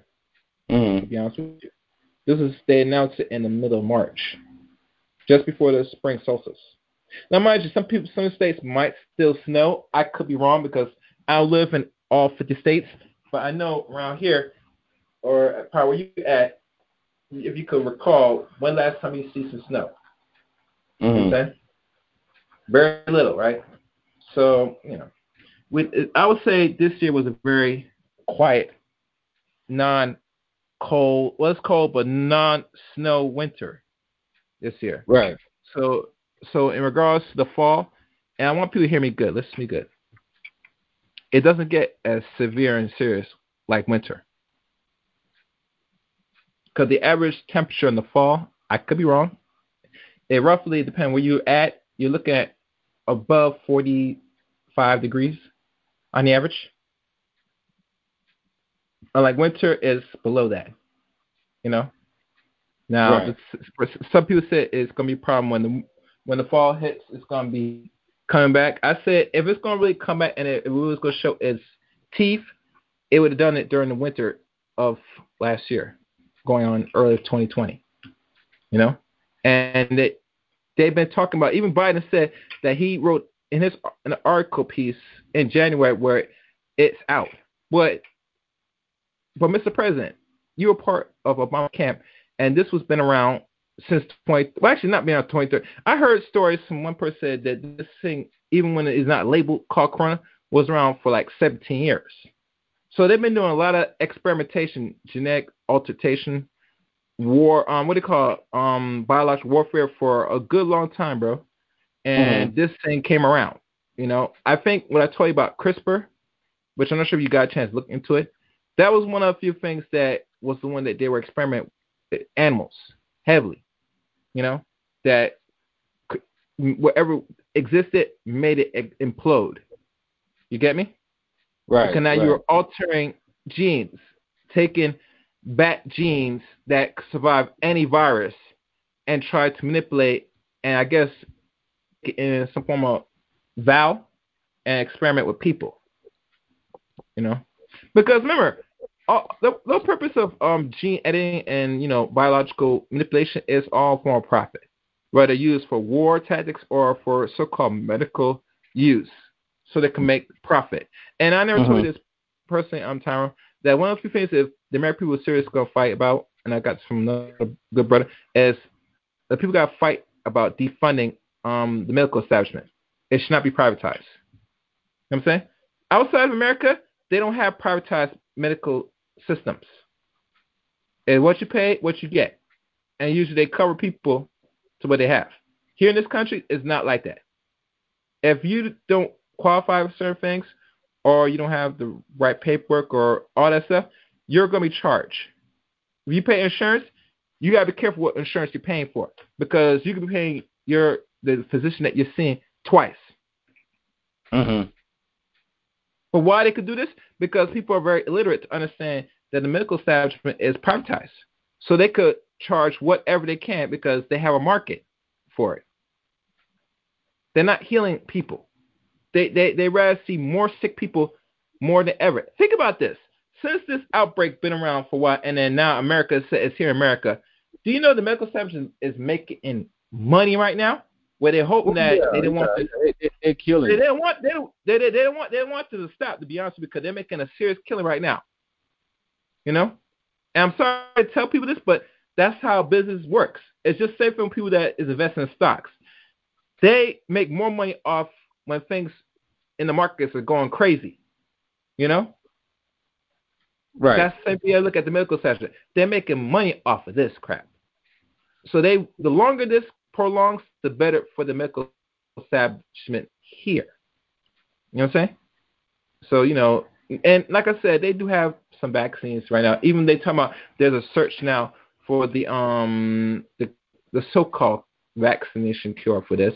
But I said it personally, they already have it already. It's the only thing now is it's going to let people get this symptom, die from it, run more experiments, and eventually it's going to give people vaccines. It's going to do either worse or good, you know?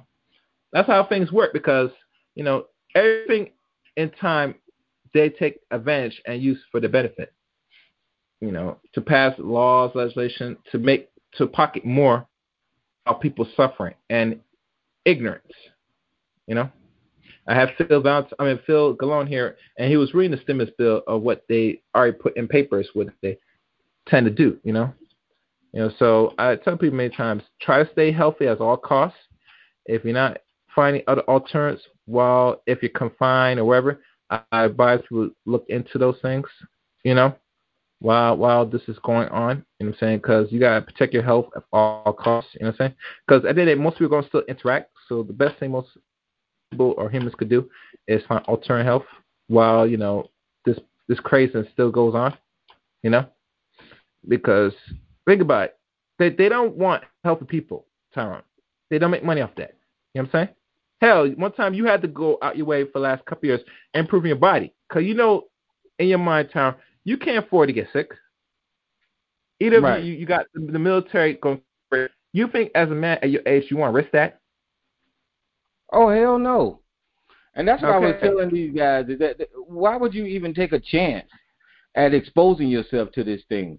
And they're talking about this herd immunity, and you got to allow your body to expose yourself so it can get used to it. That is not the way medicine works.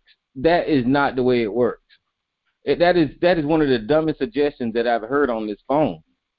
Especially if you might have something like a pre-existing condition. That's a death sentence for you. Let me see. And like you were saying, man, America has one of the worst healthcare systems on this damn planet. And me being in the military, I was fortunate enough to be in a system to where I was taken care of medically. But everybody ain't lucky like that. And to look at the cost of drugs, prescription drugs, and then look at the cost of care, can't nobody afford that shit. You know, and there's a lot of people in this country that is having to go to the hospital during this time and use their insurance. Their premiums are going up. Like you said, the medical industry is getting paid. And then it's one of these things where I don't know how Americans could be so crazy not to see what's going on. It's all about money and profit in this damn country.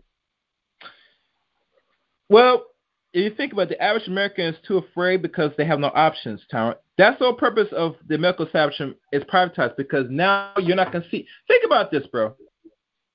Why would me as a man, or let's say you as a man, would pay a dentist to get, let's say, a filling or root canal or a cap in this country where it's going to cost you over the roof, where you can go somewhere else and get what you need for less than its value.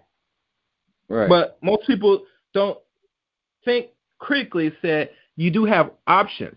But the problem with the average American citizen, they are conditioned to feel say you have no options. Either you take this or not. Just like how we talk about politics where you must pick the lesser two evils. They're trying to cut out your ability to think of, is there an option? Because, and matter of fact, that is the real essence of actual control, people, which I forgot to mention. To cut out your options. You only can go through them. Right. And that right there, i.e., is a slave. That is full control. And you don't want to be one of the people to be fully controlled, where you have the options at all. And that's the premise of tonight's show. You know, really, if we want to really break it down at it, this is what it boils down to. You know, that's why even, like I said before, defunding the privatization of a medical establishment is one of anything. If any person, if any citizen is smart, they'll think about and figure it out, you know, or organize to get that handled before anything else. Because think about it, the medical establishment is not going to get any better; it's going to get worse. People think that because another president will come in, it's going to correct that. Joe Biden's not going to correct the medical establishment. Hell, he write bills to lock up more black people than ever. Regardless, he said that Clinton changed up. No, you formate the bill. You structure this bill. You get me? Right. So you're responsible. You're 100% responsible of the crime bill if you want to keep 100. That's why when he mentioned the crime bill throughout the whole discussion, he's talking about, you know, well, it's not my fault. You know, there was Clinton and all to say change up said and the address and I didn't agree with it. Okay, so that means you're full responsibility. So my question, and every black person should ask the same dude, what are you going to do to correct that? Because now say you create a problem. You saying during that audio you played that he said the crime bill wasn't his responsibility? No, he formulated it, but it was not all his fault in the crime bill, how it's structured. I got to go play. I got to go listen to that. Yeah. You want to play right now? I can play right now for you. It's 18 minutes. What is it long? No, it's only 18 minutes. I'm just going to go straight to it from his talk. All right, let me do that. So this is what I'm going to do now for most people that's listening. I'm going to run it one. Wait. Oh, shoot. Let me do this. I got to open up another window. Hold on a second. I clicked out of it. I shouldn't have that, but you know, you got to hear for it for yourself. And it's good you're up here anyway because I want you to hear from yourself anyway, Tyron, because he said a lot of stuff in there. And 18 minutes, I had to pause it and give my take on it. All right. Y'all going to hear it one more time for those that didn't catch it. All right, yes. Okay.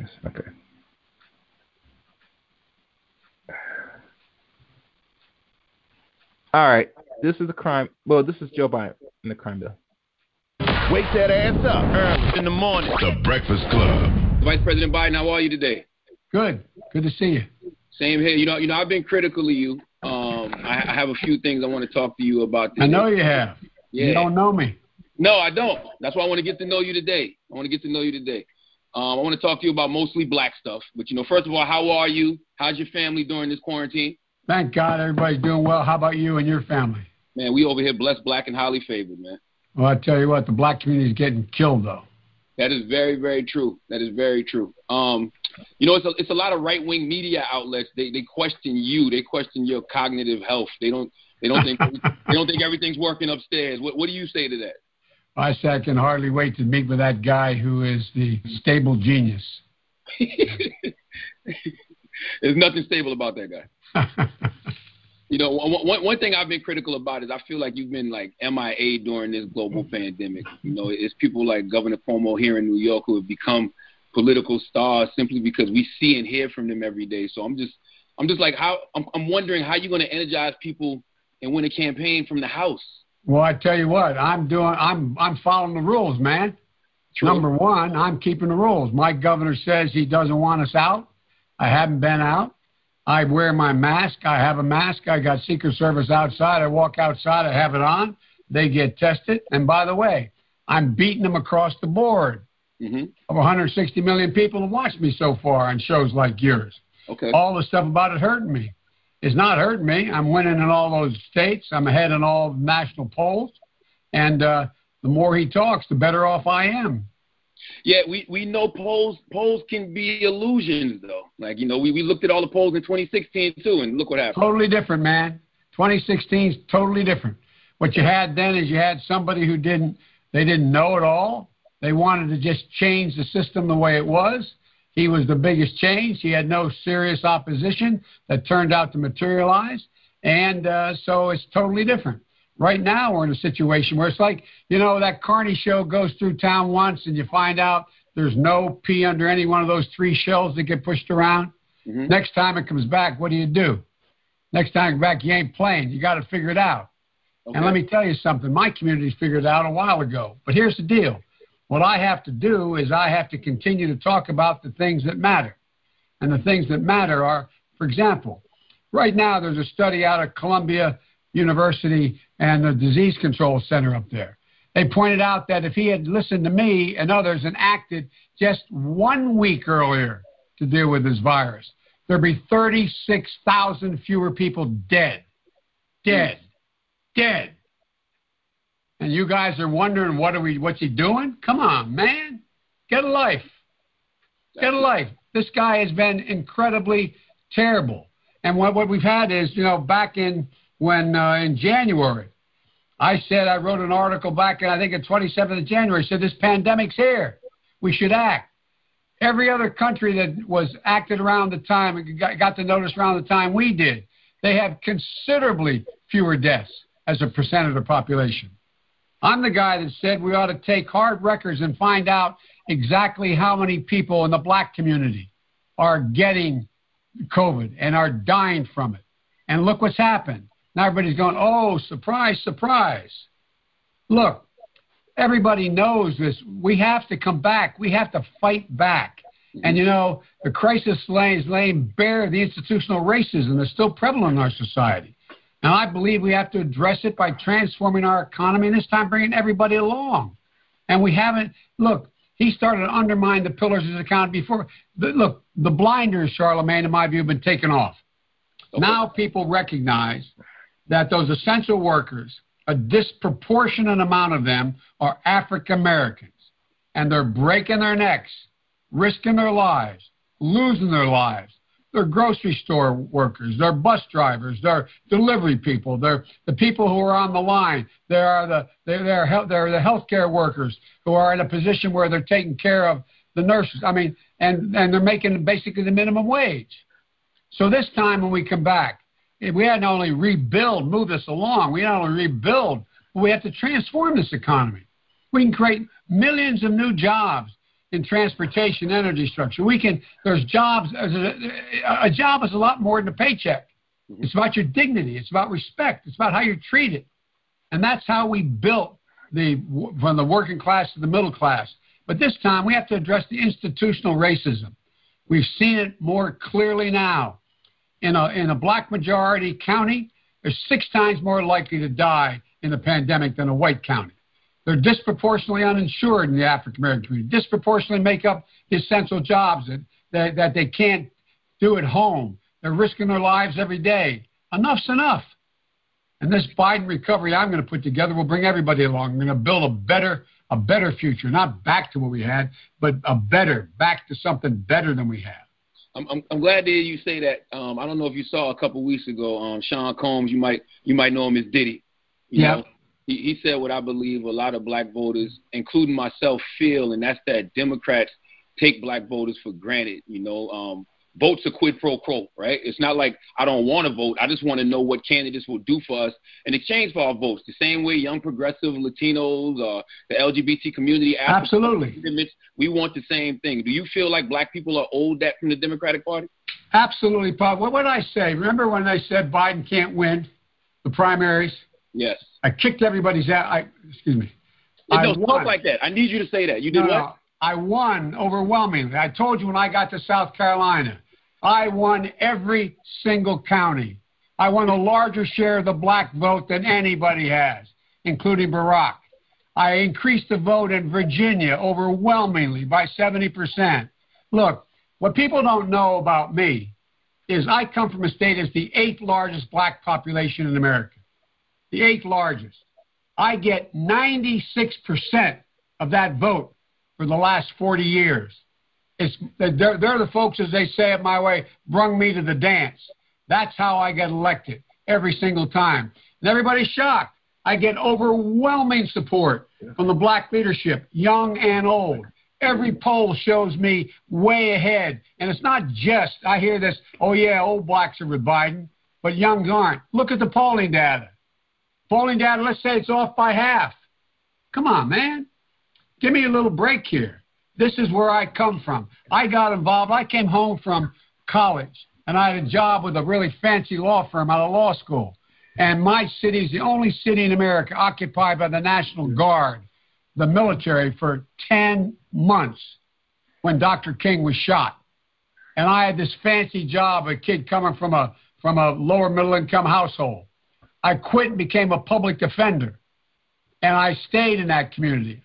I was the only guy when I was in high school. I had a job, a country club kind of job at a swimming pool.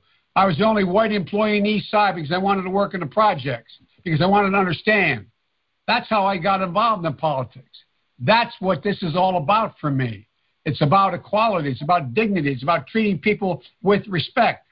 And so, you know, when you take a look at my record, people talk about the crime bill. Crime bill didn't increase mass incarceration. Other things increased mass incarceration. And the reason why, if you go back and look, and I know you talk about it, you go back and take a look. That's why you had the vast majority of the Black Caucus at the time supporting the crime bill. Almost every major city black mayor supported the crime bill because blacks were getting killed overwhelmingly as well. And what happened when that crime bill? It had 4 or 5 really important things. It had the Violence Against Women Act. It said drug courts don't send anybody who has a drug problem to jail. Send them to rehabilitation, to a drug court. It had in it, they had the assault weapons ban, getting rid of assault weapons, getting rid of the number of rounds you could have in a gun. It also had in it a whole range of other things, but had things I didn't like. Clinton wanted to put in a deal where, in fact, 3 strikes and you're out.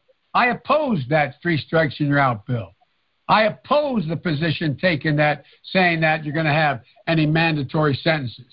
But on balance, the whole bill, what happened was it did, in fact, bring down violent crime in black communities as well. And guess what?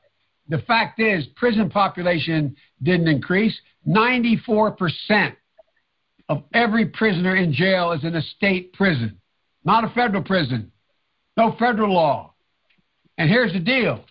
The one thing I opposed in that bill was people wanting to give money to state prisons to build more prisons. I opposed it. But the point was, on balance, everything from the assault women's ban to the violence against women ban to the drug courts, they were important.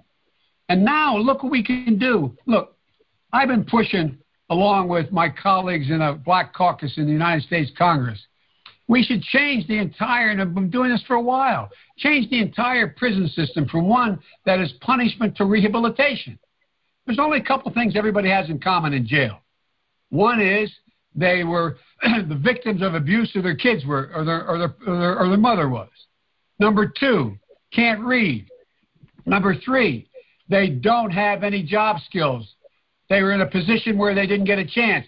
Why does it make sense? Why did I come along and write the first act that said when you get out of prison, you don't just get a notion where you get $25 in a bus ticket. You end up under the bridge. You end up under the bridge and just do the same place. So every single solitary person being released from prison should have access to every single government program. Why does it not make sense to have African Americans who are getting out of prison who serve their time, everybody for that matter, be able to have public housing? Why doesn't it make sense that they can have Pell Grants to go to school? Why doesn't it make sense they can have access to health care? What are we, nuts? I That's agree. what we keep doing.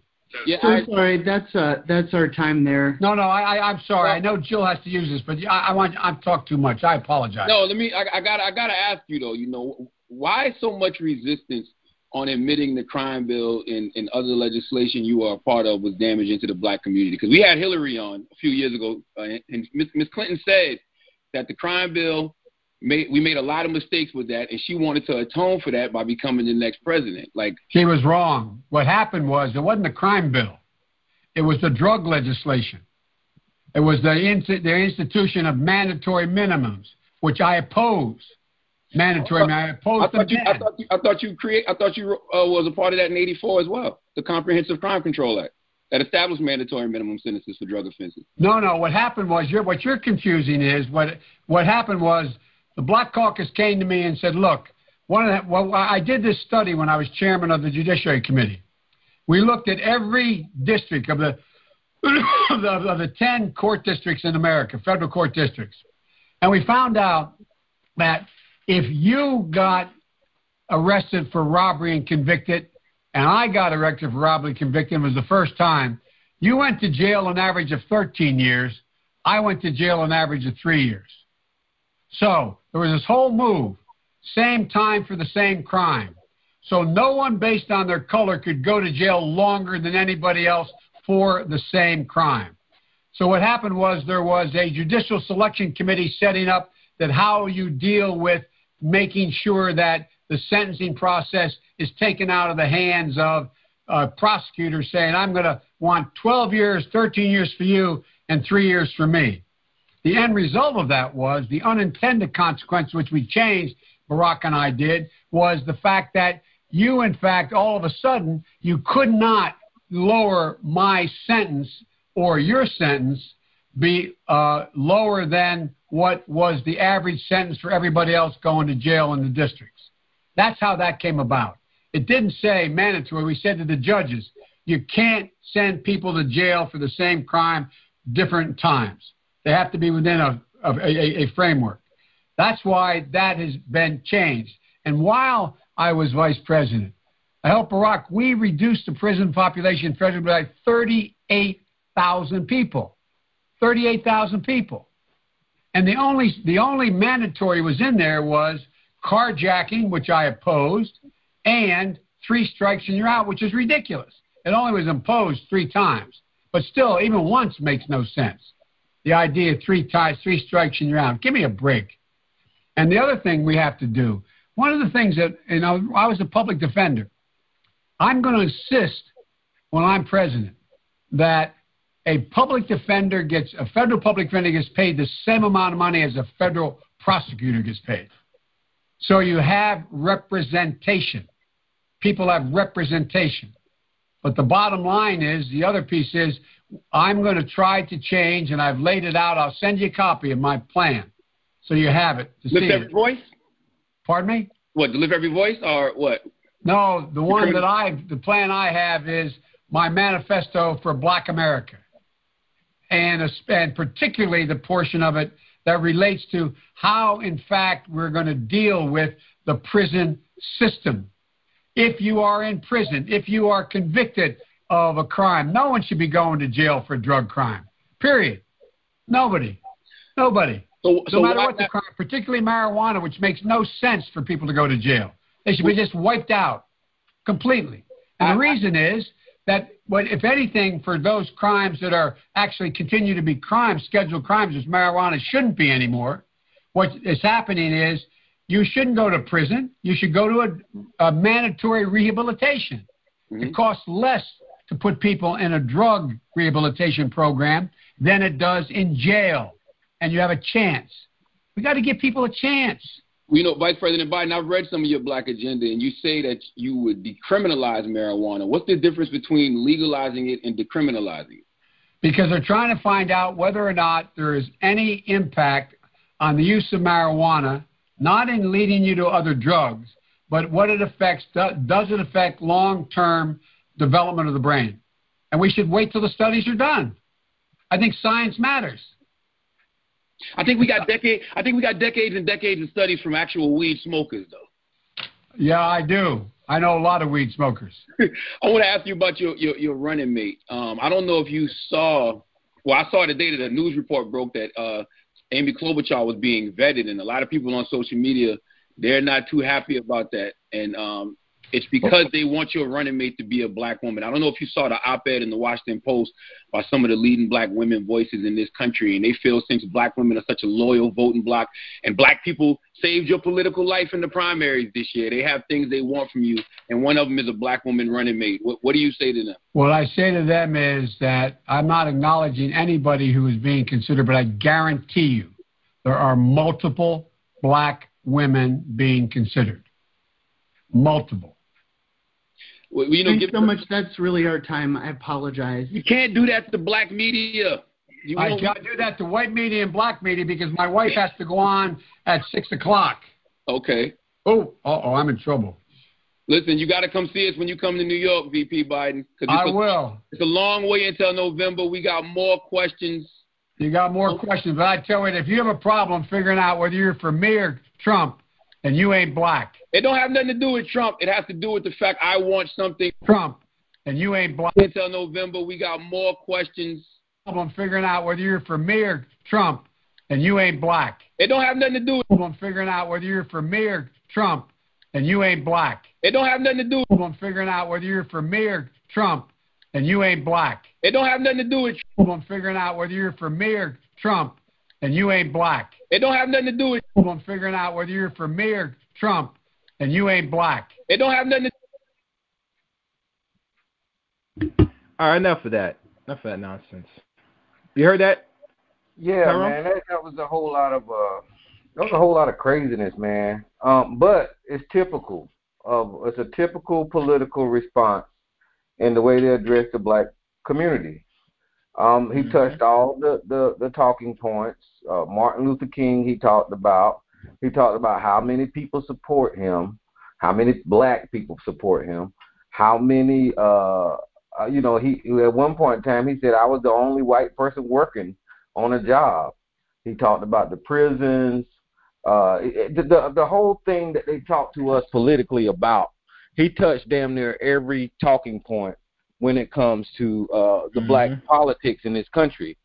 But the one thing that they didn't talk about that I think that is important is access to resources, access to economics, the economic disparity in this country, the racism that is displayed every day, and even from the podium at the White House.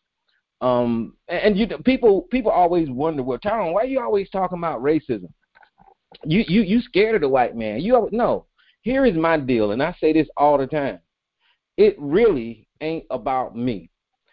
It's about me going through a world knowing that I have children and grandchildren and family members that are going to face this same type of discrimination and feeling helpless about what they can do to react to this stuff. That's where my power comes from, to talk about this stuff.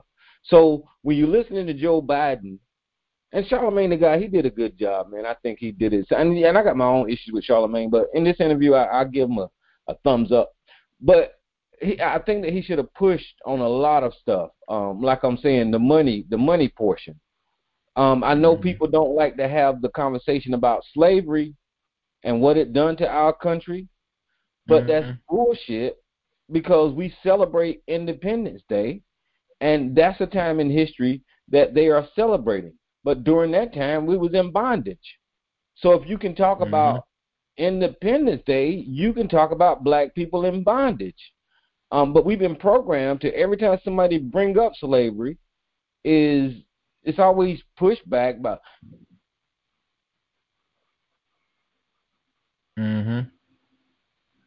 conversation in this country. That needs to be a part of the political conversation. What else did he say? Well, he was talking about the crime bill really didn't lock black people up, and what else the crime bill had in it was violence against women, the assault weapons ban, and other things that the crime bill had in it is the reason that he voted for it. Now, that's a bunch of political spin. And here's why. If those issues were important to you, separate than locking black people up, then you should have talked about the assault weapons ban in another bill, or the violence against women in another bill. And the thing that was locking people up that looked like you and I, that should have been handled differently. It should have been removed from these other things, these other issues, so we won't be having this conversation and somebody is justifying themselves voting for locking us up while at the same time voting for an assault weapons ban, which is not in YouTube is not receiving. Okay, well, you know, they wouldn't have them things bundled together, so it should have been separate. So he full of shit. He voted for the crime bill. He knew what was in it, and he knew that, and he know now that it locked up black people. So, I mean, Joe Biden full of shit, man. That's all I got to say. I could go on, but he full of shit. And you can hear me, Tyrone. And we got somebody raise their hand. Okay. That's the point of everything of all this, is to really listen in on just the verbal point of controlling of people's fragile mind, not ego, but their minds and what they're hearing or trying to articulate, understand. When he said, I took part of it, but it's not my fault. The one thing with the European, he does really a good job denying his part of destruction. He always try to find ways of escapism to keep pointing the two fingers back either on the victim or somebody else. You ever notice that? And say, okay, you wrote this for this to address this problem, this issue.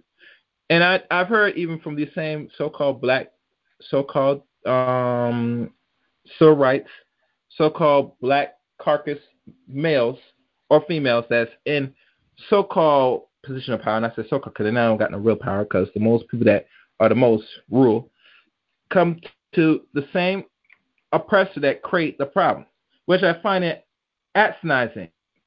Who do you think disturbs the jobs and put the drugs and weapons in your community? Not you. You don't got no form of power of that. Now, some people say, well, you took it, so you took the bait, so you're at fault. Well, it's kind of hard to take any bait when somebody deprives people for a good long time. You have to really go by instinct at the end of the day. You get me, Tyrone? Right. That's why I can't really put Mark say, you know, our people are bad. Yeah, but you see, the problem is when you're not in control of your environment, it's like the test of the rat test that was done back in the 50s. This scientist did it to see how can I control the behaviors of not only mammals but actual people. And through that same study, he has discovered reward and punishment. That's the same thing techs they use in laboratories they do on physical people today. But I'm going to stop right there, and I'm going to start opening these lines.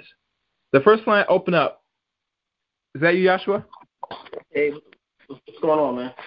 All right, stay right there. Let me open one more line. Let's see if it opens. Okay, open the line. Who's this? Big K here. All right. You may start, Joshua. I know you heard that playback. What's your thoughts and opinions? Oh, God.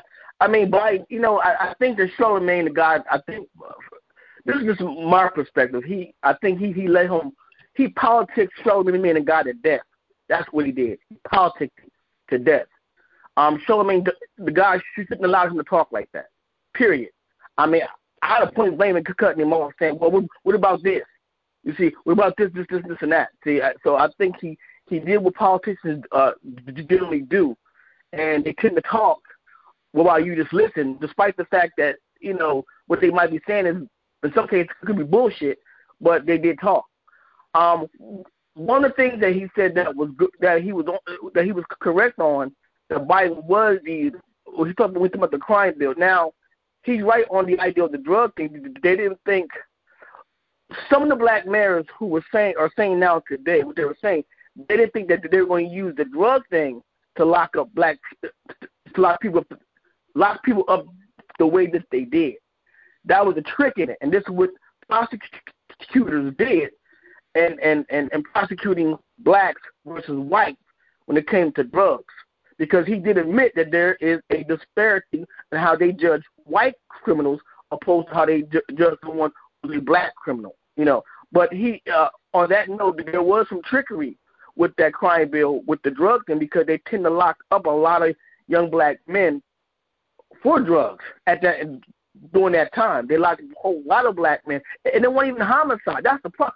A lot of it wasn't even based on homicide. A lot of it was just drugs. They were locking people on, giving people 15 years, 20 years, etc. The excessive amounts of time just for drug use or just being just a drug pusher.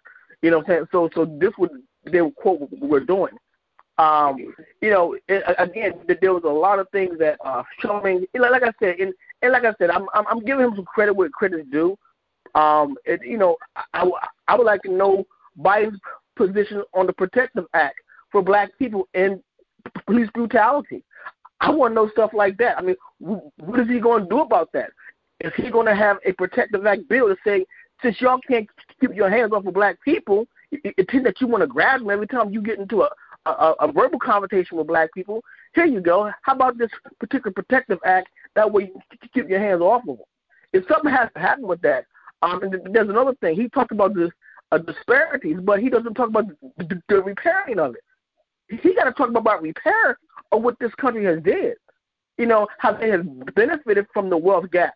How white people have benefited from all this. So, and him being a white man, he should understand that. He's still a white man to me. So, at the same time, though, the eighth state, the state that he was talking about that had one of the largest black populations was that's Delaware. That's what he's talking about. So I'm saying, so I know what he's saying, but my point is for him, again, you know, I'm on the fence with him. I don't trust him. The point is that one of the best things he said was about the how the crime bill was used, and was used basically for drug users and drug pushers. Again, a lot of the crime was not homicidal-wise. A lot of black men wasn't even about the homicide. It was about the drugs. A lot of them went to jail for the drugs than the homicide. And so that's what I believe. But, again, the Protective Act for black people to get these police officers from doing what they're doing. And there's some other judicial things he can, you know, I would like to see him answer those some questions. But the bigger question, you know, I want to see him talk about is the monies, where is the resources, like Tyrone was saying earlier, you know, where's the resources and where's the money at? Where's the repair at, Mr. Biden? That's what I'm getting at, you know, and that's where I'm coming from. And that's all I got to say, man. I'm done. Okay, Joshua, thank you. Now, Big J, you I think you heard the interview already in advance. What's your take on it? You really want to know my take on it? First of all, this is what happens when y'all keep on electing baby boomers in high-level positions. I'm going to tell you why. Because everything Joe Biden says is a 1970s bullshit. This is some shit that's 40 years old. Why y'all still... And here is the second thing I'm going to bring up. On Charlamagne's part, this tells me black people are limited when it comes to politics because we're focused on reissues. I'm going to say it like this. Y'all on level 15. No, y'all on level 1 while everybody else is on level 15 or 16. If you want black people to succeed in this country or succeed in this world, you got to look at every problem. You got to look at healthcare and ABC. Shut the fuck up before I start the holy fuck out your bitch ass. Now back to the point. Oh my goodness. Back to the point, you punk ass bitch. Anyway, I'm sorry. I'm sorry, Chaos. I can't stand that bitch ass nigga. Anyway, if you black people have to, our concerns have to be bigger than just talk about crime and drugs or crime bills and drugs. We got to be focused on grander issues because we are a diverse group of people. So why do we relegate ourselves to two issues every 2 to 4 years? We relegate, quote unquote, black issues to crime or welfare. Or there's no mama, there's no babies, there's no daddies in the house.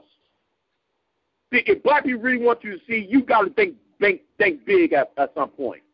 That's all I'm going to say. This is the reason why I voted for Tulsi Gabbard, because at least she ain't saying that dumb shit that Joe Biden was saying. I'm done. Okay. Thank you. Yeah, ABC, if you're listening, ABC can call up still. I'm not going to be on here too long, because I will eventually open up. Eventually. Well, there. I guess that says it all right there. Let me check. Let me check the comment section. I might call at night, so let me just look. Oh, and the call number, again, for those who want to still call in, is 712-770-4160, access code 915-411#. I repeat, 770-4160, access code 915-411#. Tonight's subject, Chaos Reign presents the protocols for control. Miss Monica Lamb, I know you're going back and forth. I know you where you at, Monica. I think you're well versed in certain things. If you can call up Miss Monica Lamb, I would appreciate it to get more take.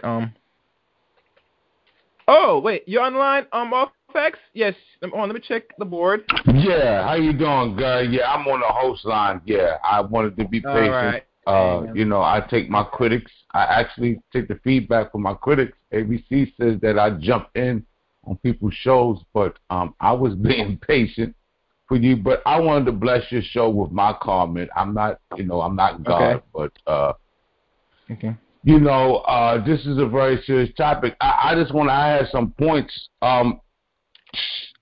First of all, I'm unaffiliated. My personal opinion, he's not. My vote is not promised to him. It definitely wasn't promised to him before this statement, but I know it's guaranteed it's not promised to him after this statement.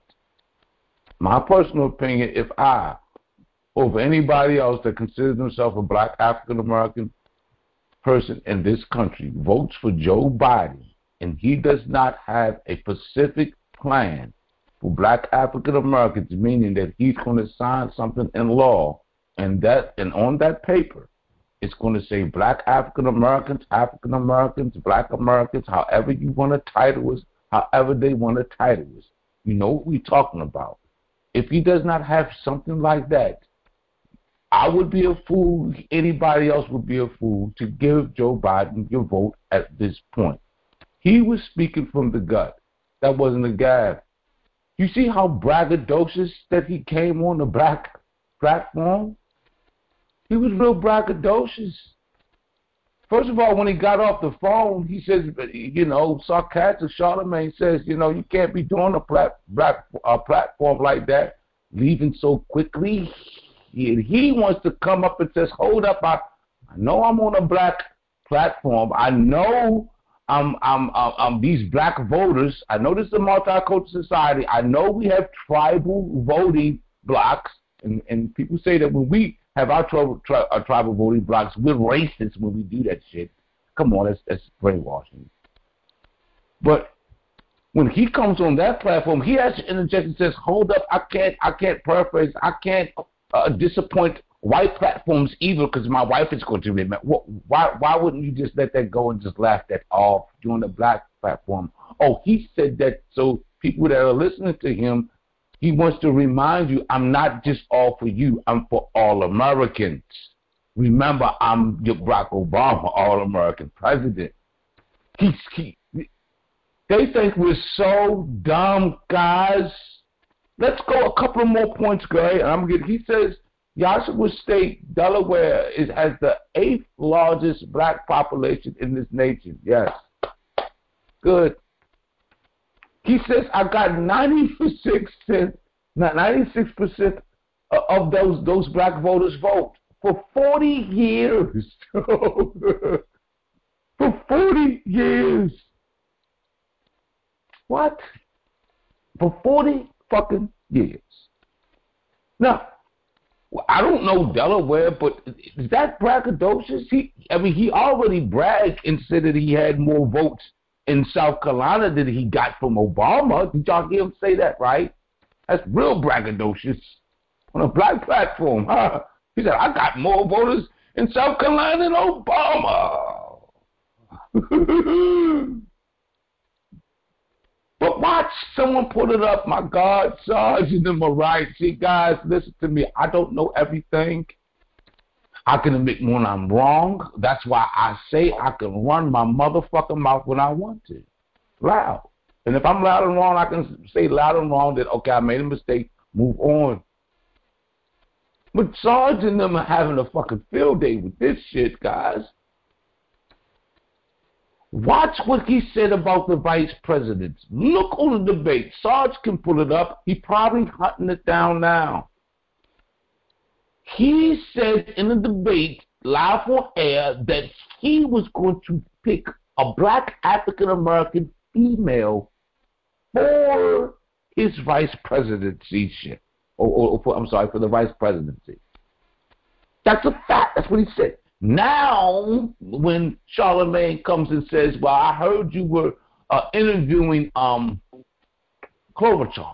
I think that's how you pronounce her name. You know the one from Minnesota? She was in a debate. I think she came in third in Iowa or New Hampshire.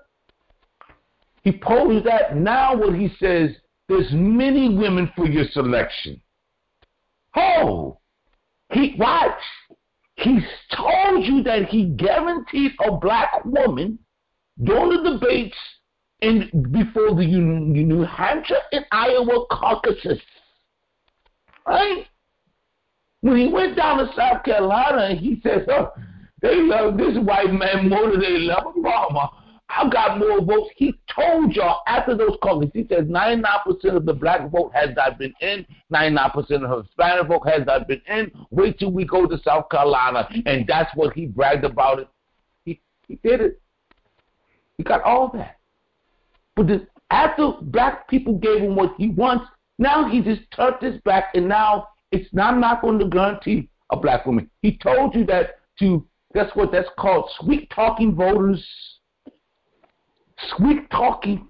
Ladies and gentlemen, listen to me. I'm going to back up from politics in a little bit. I've been doing this for a while because I'm starting to become, when you start to learn this shit, and this is why people like to watch sports and don't get too entangled. When you start to really learn this shit and how people are on fucking, especially when you're a black African American and you get, people are fucking still thinking you're dumb as shit, and they look in your face and say, I'm gonna come to you like that. Listen, the way he just played us, and I'm a normal person and I don't follow it that deep. I can break that shit down. Why would he question our intelligence like this?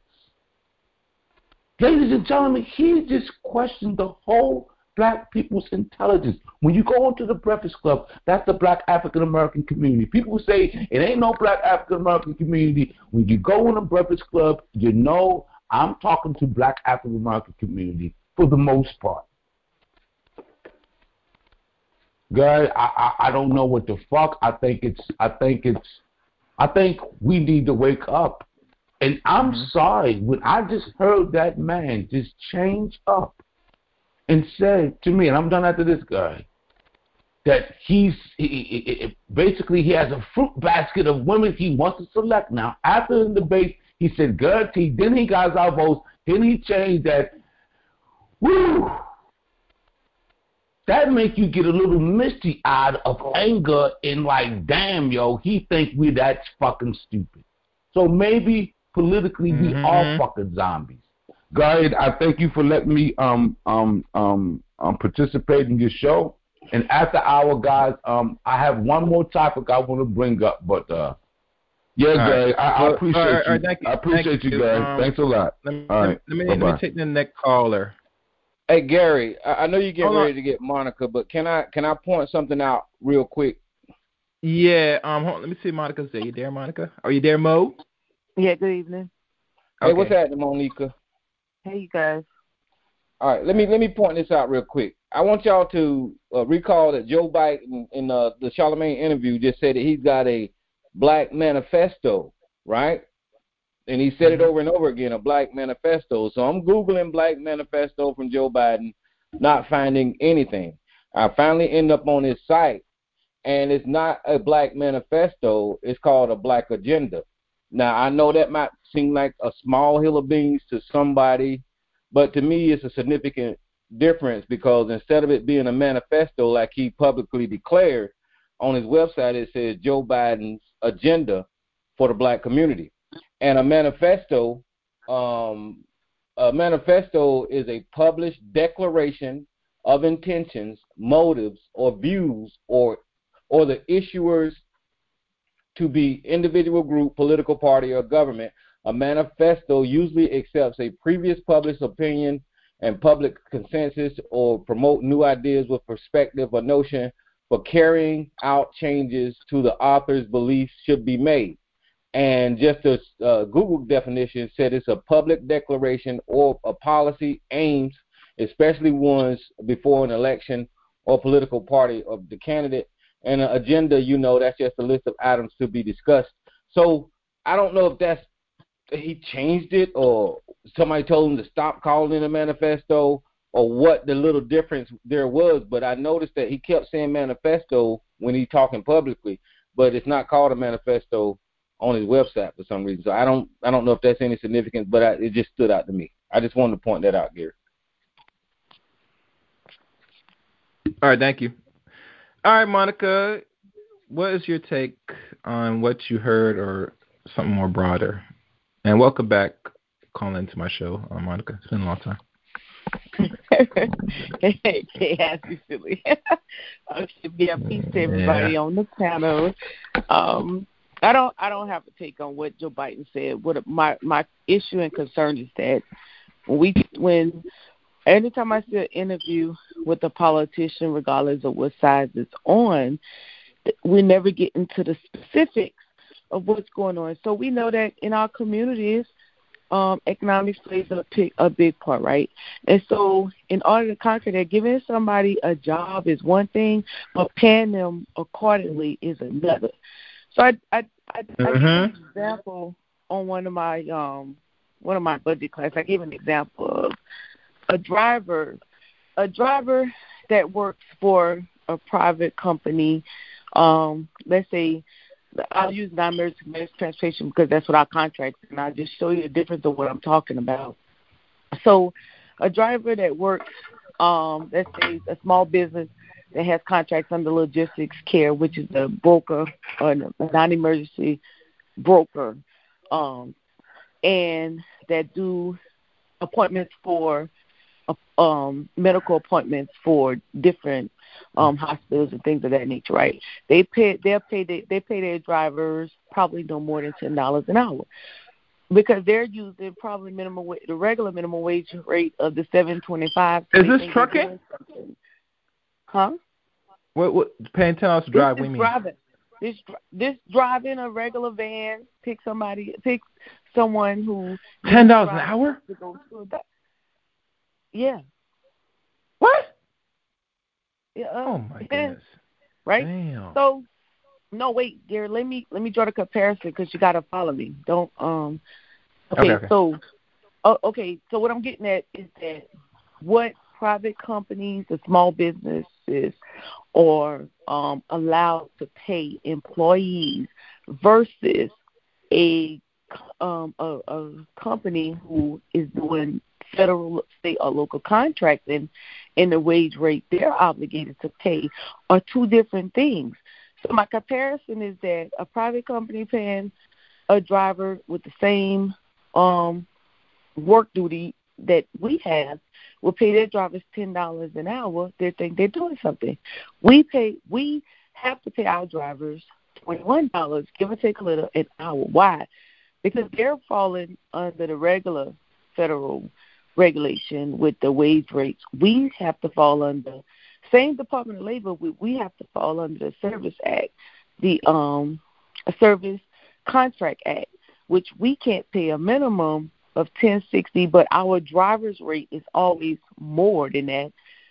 In some places it's $15, in some places it's $13. But we also have to pay an additional $4.41, give or take a little, for health and welfare. That's for those individuals who are not receiving sick leave, right? And then we're giving them sick leave that over a year, they get $4.13. So if you add that up, give or take a little the amount, I'm not giving you the actual amount, I'm just throwing the numbers out there, it's a little over $20. So you're talking about a company paying someone less than $15,000, $16,000 a year versus another company with the same duties getting over $43,000 a year. Do you know that if they would, when these companies come into our community and they're getting government, they're getting tax cuts to be in a low and moderate income area, right? Which means they're getting that I think it's like $1,000 a person tax cut, right? Or and they're actually hiring tax people, break. Tax break, tax cut, whatever you want to call it, right? And they're using our statistics, which means that tax break is some form of federal charity, so to speak. They should be obligated to pay under the same Department of Labor raise rate, right? Which means our people would be making more than $10, $15 an hour. They would be breaking the $20 an hour mark, which would help them in their household and at some point get you into the game, of increasing. Well, it probably would never change the wealth gap because we're like way behind. However, you wouldn't have to work 2 or 3 jobs, right? And so sometimes when I hear people talk to politicians, I'm like, okay, when you talk about, our communities are lacking resources, let's be specific and real. These companies are right there in your neighborhood. If you go through and see how much, if you went and analyze how much those companies are making, how much they are net worth, they're profitable, their net profit at the end of the year versus what they're paying you, like it's overwhelming. And so I would if I was speaking with them, I would want to know, like, hey, what are you going to do about this? Because our people is enough, you wanting them to take that little $10 an hour, or $15 an hour, not to mention with inflation, mortgage goes up, rent goes up, utilities goes up, everything goes up around them. These companies get all of their breaks. They're making all this money. And so where's their social responsibility? They're getting government assistance. Make no mistake about it.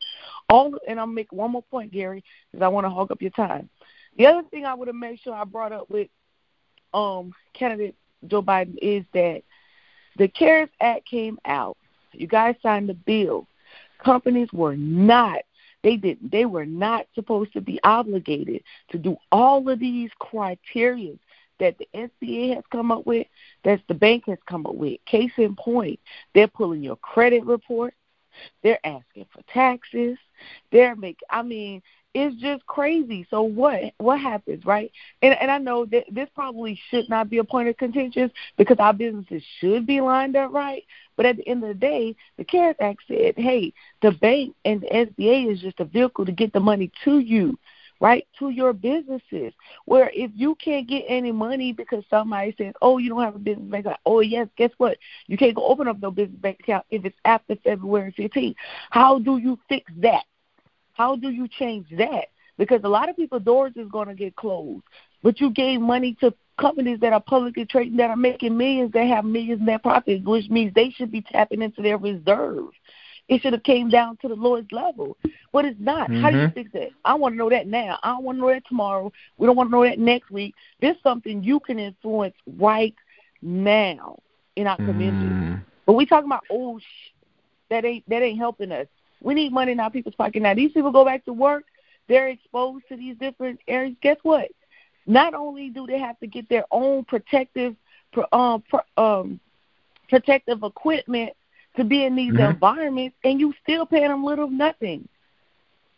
Yeah. And their bill still got to get. I could go on and on and on. But what gets me is not only the resources, like know what is the solution that will help your people, be able to give them back what's going on. Like the University of South Carolina, If you get federal contracts, 30% of that is supposed to go to minority contractors, right? I Yes. think it should probably, you're right. But guess what? If you look up, those structures they put up. Monica, can you repeat that sentence? You broke up. Repeat that sentence, please. I didn't hear you. Oh, I'm sorry. When they these Christian workers put up bills that's will hire on these minority contracts, and then in a couple of months they don't have eligible or and have proper necessary. So we have to project. That's a problem. To the lowest level, the city council, all of them, they know what's going on. We are not a fair shake. And most people say, oh, we don't, why are you worried about the government? Why are you trusting the government? Well, guess what? 2% of your tax dollars went into corporations. What did you say about that? They never spoke about any of that on that show. Guess what? It was null and void because we have the opportunity right now to get startup money. We have the opportunity right now to fix the issues that we had in our business to make it better because that funding that came down, that $350 billion plus some that was added in to come down to small businesses that had less than 500 workers, even more, the money that's coming through the states right now, the money that's in the county right now, the money that's in the city right now, all of that money could have helped our businesses, anyone who had a business. But guess what? We got hard stops. Mr. Joe Biden, what you going to do about that? That's what I need to know. Well, Monica, let's keep it real. Being on these so-called shows that a lot of them are is to push a narrative to get, obviously, the black vote. And these people that these so-called politicians entertain at the end of the day are not going to ask the actual questions, the who, what, when, where, and why. That's why when the show got cut off very abruptly, is because, and I don't think Sharma was going to ask a really tough question because you think about, once they come out of these outlets, let's keep it 100. They're only there just to push their agenda. No one's asking you, okay, what we're going to do for me now? When you get it? How you going to correct this, that, third, fourth? All you heard, Monica, was, oh, I'm sorry that I scripted this crime bill, but I have an agenda that's going to make it better. It sounds like the same broken record. He goes up there, he does the same thing like every other president. But you know what? Besides local, but go ahead. But look, Chaos, when they ask about the crime bill and they asking about prison reform and all of that stuff, no, they need to get into the nitty-gritty of that. Because even when those young men and those young women is released, the young men, when they get released, they have to have a place to stay. They have to, you got to have some kind of job play and all that great stuff, right? But guess what? If you don't, if when those people serve their debts to society, right, and they walk out of those prison gates, if you don't wipe their record, guess what? You might as well say they back in prison because if they don't start their own, they damn sure not going to get a decent job. And if they do, it's going to be something they have to save and labor over. The young ladies when they walk out those prison gates, guess what? They don't have to have anywhere to stay. So the most end up in halfway houses like that are trying to find same will apply. They cannot get jobs. They got to fight for their licenses back. They got to do all of this stuff. You still got to try to get expungement. You still got to try to get pardoned, right? And then the ones who they let go, who still may have had time, they still got to wait 3 years before they can even probably get acclimated into society. I know because we have these programs. We fight this every day. We have people on the ground who doing things like ban the box. What is that? That's when you fill out an application and it asks you, did you serve something more than time in jail, or do you have a felony? Things of that nature. So guess what? You can't get the jobs. Now, I understand vetted. I got you.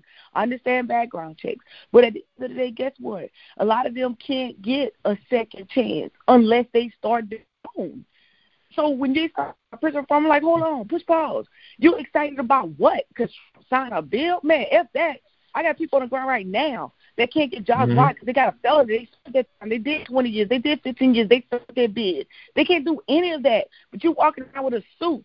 See what? 58, 56, 55, however many Black Caucus members. The most in history. Walking around in a suit, y'all laughing, y'all giggling, y'all have a little love or whatever. What are you doing for that? What? But only thing you can say, they're gonna just repeat the recidivism. They're just gonna go back. No, part of the problem too. These white. Oh yeah. Guess what? The folks that we putting in there that's supposed to be gatekeepers, supposed to be changing these rules with them. Are you scared? Like, why are you there? No, they're there to please master. You know this, Monica. I said this story earlier before you were listening in, that I know of a brother that told his trials and tribulations getting his law degree when he was a young adult. And he tells you about these Negroes, especially because he used to play. I don't know if he went fully to pledge as a fraternity. And because when you go to college, sometimes you go pledge for your fraternity. You hear about this, right? He find a lot of them, they are trying to compete with their other brothers and sisters, even to the point where if you don't have the complexion, there's a paper bag test. We all hear about it. But it's deeper. It's like everything to please these other group of people. That's why you see some of them that, let's say they go to a certain school, not like say HBC or some high-speed college. They're hoping that this credential in certain environments will make them more attractive to their, I guess, European counterparts. But he said it personally because he succeeded from out these so-called Negroes that look at him and, look down upon him, or even more say they're trying to please other race of people, that the European doesn't give a crap about where you get your degree from. It's all he look at you like anything, just in days of slavery, a master and slave relationship. How much money can you make me? That's the bottom line. So a lot of these Negroes that's like, those same people that they talk about that's in politics and all that stuff, is they look at it is that how I can please these people, and these people don't look at them that same way. They say how much you can make money from me. And if we'll use it as a weapon to press your own so they can make me rich. It's the same game. It hasn't changed. Alan Field said if they do enough just to please these set of people, that they'll be accepted. They're safe. In other words, but that's not the case. Alan now, if you find now for the last few years since this guy's been in office, that all these Negro bootlickers are getting their Negro wake-up call. You know what I'm saying? And it's showing every day. Yeah. Mm-hmm. Yeah, because what's weird is that you had, I can go into the local stuff because I'm a part of it. It might tell a story. Yeah. It's a lot of it, but what I don't get when they have these interviews, if you're bold enough to ask about the prison reform, then be bold enough to ask. But let me back it up, because some people don't have that type of info. But then it's up to them to get information from the folks who know. So, like, everybody has a forum going on, right? Kudos to Magic Johnson. He has minority. Mm-hmm. He's funding minority businesses right now.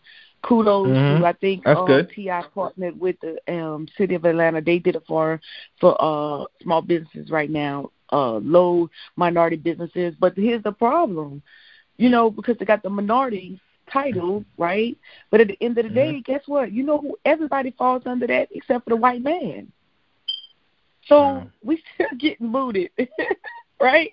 The women, white woman, right? Everybody, not everybody falls under that title, right?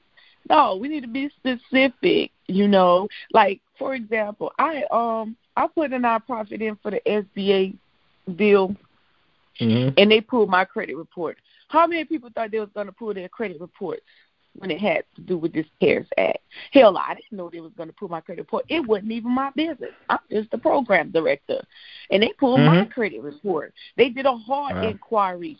So how many businesses out there? Not saying you shouldn't have it, but this is why it's important to caretake your credit, because even when they're giving us handouts, they still hold us to the highest standard. They still hold us to the highest standard. And you know why?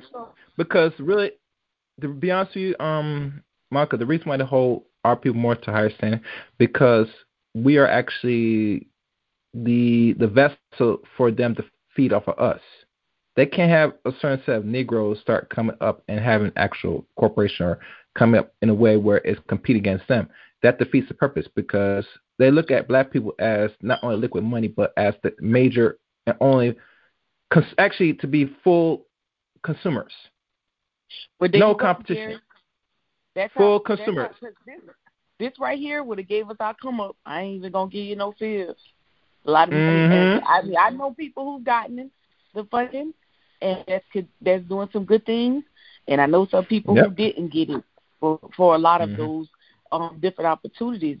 This right here would have been our opportunity to at least kind of get a leg up. You know, a lot of people ask about grants, small business, all this great stuff, but right here would have been an opportunity to get your feet in the door or to enhance something you already have for real. Exactly. And I'm just watching the stuff come out, and I'm sitting there saying, man, this could really help us, you know, get to where we're going, but we can't get in the door because, that's why I go hard on the stuff that I share, because when you out for small stuff, even the state that is and when it's out. So, you know, that's stuff he said on the show, man, less about that. You know, what fun can tell Trump if they do not, if don't keep pushing that, only a few of us,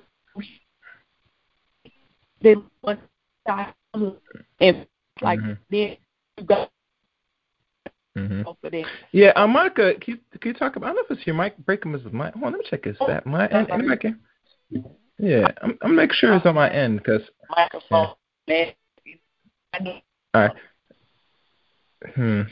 You know, maybe man. Yeah. Okay. You know, damn. You know, I wish we should do. Well, I don't know if there's a show to talk more about this, but you know, I might have to recap on my channel our first conversation or something more deeper. Yeah, but we gotta talk about this on a separate show about certain things. I'm not sure what the topic will be, but we should cover something on this, you know, because you know when you go on this, we can go hours on this, and I'm already past a certain time already. So to sit there to go into this now, it's gonna be 2:01 for the average listener. Stay online, Monica. Let me see what this is. This is the last caller, and I'm gonna call it tonight. All right. I open your line. Who's this? Mace. Okay, how you doing, May? I'm just fine. Charlemagne. Now, he did an interview. He should have. Is this election going to be about people getting out of prison and drugs, or is it going to be about the things that they discussed that black people don't have? And then you got people going to jump in and so like, them should be laughing their asses off. No, they shouldn't. They have no reason to be laughing their asses off because I don't consider that as being an interview. That was just a conversation between him and Biden because those are not the questions that we as people want to know, to who we want to vote for. And the next interview, if they're not asking the real questions, that's what I want to see them get down to the real nitty-gritty with Biden. Forget who he is and what he's running and ask some questions for real. You'll be just like you was the last time. You mean his political agenda? Ask for nothing, you get nothing. Talk about what you want, you don't get nothing. And then they keep saying that they want a black woman to run as a VP. So Biden is going down the same road. Biden going down the same road Hillary went down if he don't have the right interview, because that was not the right interview. Those that like Charlemagne and want to listen to him, because that was my first time hearing him. I was like, what's the question? That's not what I want to hear, and that's not the question that I'm looking for. So, May, but you got one in there calling. You got one already president calling. May? My call us his people, and he got more votes from the black people than anybody. May? And what do you got to lose? May? So Biden don't have to have an interview for real to see where he's really coming from, or don't we just have a group of people being paid just to let him talk? Because he shouldn't have been leading the conversation anyway. The question should have been to him, not Charlemagne, letting him talk. May, let me ask you a question. What? Hello? Hey, May, can you hear me? Is my mic working? Yeah. Okay. I take you listened to the whole 18 minutes of that short little interview, Emma. All right, I listened to it before. All right, so let me ask you an important question, because you're right. There should have been some actual in-depth questions. But do you know, May, this is like the same game they play with Hillary, and they had one with Kamala Harris with the same thing when they had these same discussions on those so-called black, or I don't know if it's called black platform. It's a radio station nonetheless, that when it comes down to it, was one thing they always have to put to end to get black people enticed.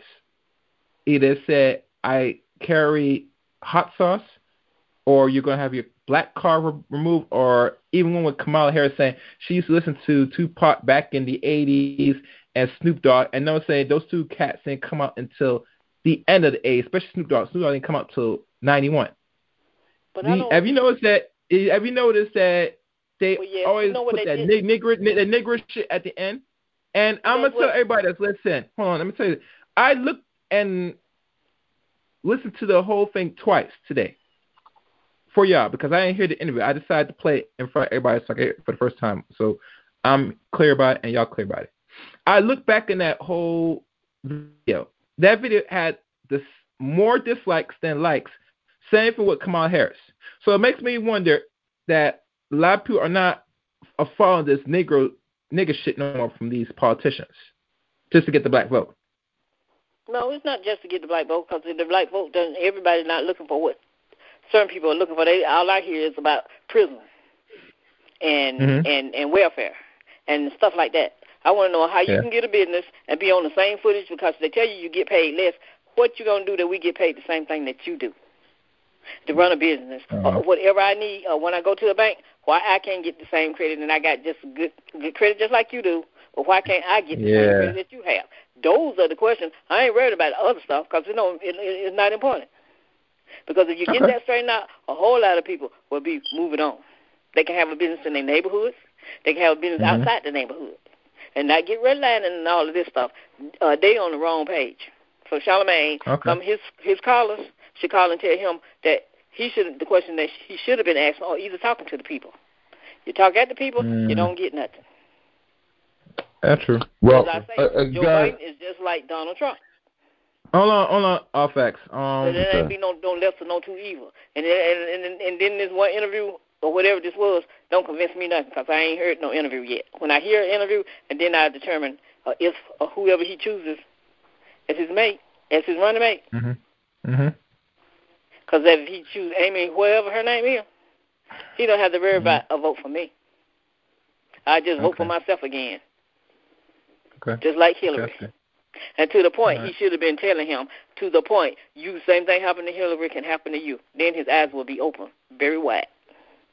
So these paid-off people that get paid to do interviews and stuff, just like Donna Brazile, look what happened to her. Okay. All right. So I'm not going to argue that. They don't speak for us. Okay. And that's not the way I determine a vote. So I'm getting tired of this prison stuff. I don't even want to hear them to have no discussion about that, because that ain't going to get nobody no business, and that ain't going to do, when you go to a bank to do business, that ain't going to get you nothing either. Okay. So all right. Well, you want to go, you want to survive. That ain't going to help you survive. Trump pardoning people. He pardoning people that's crooked and getting them out of jail. So, really? I mean,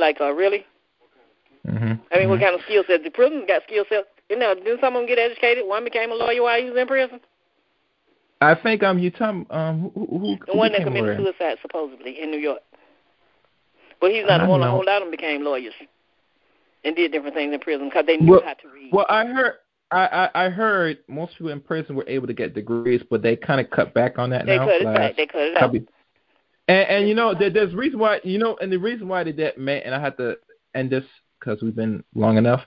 The reason why they cut it out, because now these people know the reality is once they out that cell doors, that they're not going to get hired. So they got some actual skill that they could feed and support themselves. So what's the best thing to keep the revolving door? You had to cut out that major resource is self-educating. And give them the chance to My last comment is everybody can sue except us. So if y'all ain't treating us right, why can't we file a lawsuit and make y'all pay us for mistreating us? And see what Biden has to say about that. So you have a good night. All right. And that's my opinion. Okay. All right. Thank you, May. I'm going to end it here. But in conclusion, for everybody that's going to re-listen to this, there are 3 stages of full control. I want people to know this and learn as well. I came up with this, and everybody has their different perspective, but like I said, the protocols of control are one of 2 things. Physical, main, attack, kill. Verbal, usually from words, inciting, giving fear, telling people what's going to happen if they don't do this and that, or psychologically getting them all feared up of another form of control. And the third is sexual, rape, abuse. I came up with these and laid these out because how the world functions now, this is how they operate to control not only millions but billions of people, to get them to act and move on their accords. And one thing, if people have not known or learned this, that control is a necessity to rule over the ignorant. So you always got to ask the question as a person, how much are you in control really? Is your mind in control? Are you action control? You should always ask these questions when you're in front of to other people or what people are saying or wanting to do for you and your collective, or in your community and your collective. And that's all. Thank you, everybody, for listening to this stream. I appreciate all the calls that call in tonight. Be on the lookout for the next stream. But other than that, thank you for listening. Until next time, good night, everybody. Thank you for listening to another stream. And like always, comment, subscribe, and like this video. You can also follow me on Twitter at ChaosReign7. Thank you again for listening. Until next time, let the chaos reign!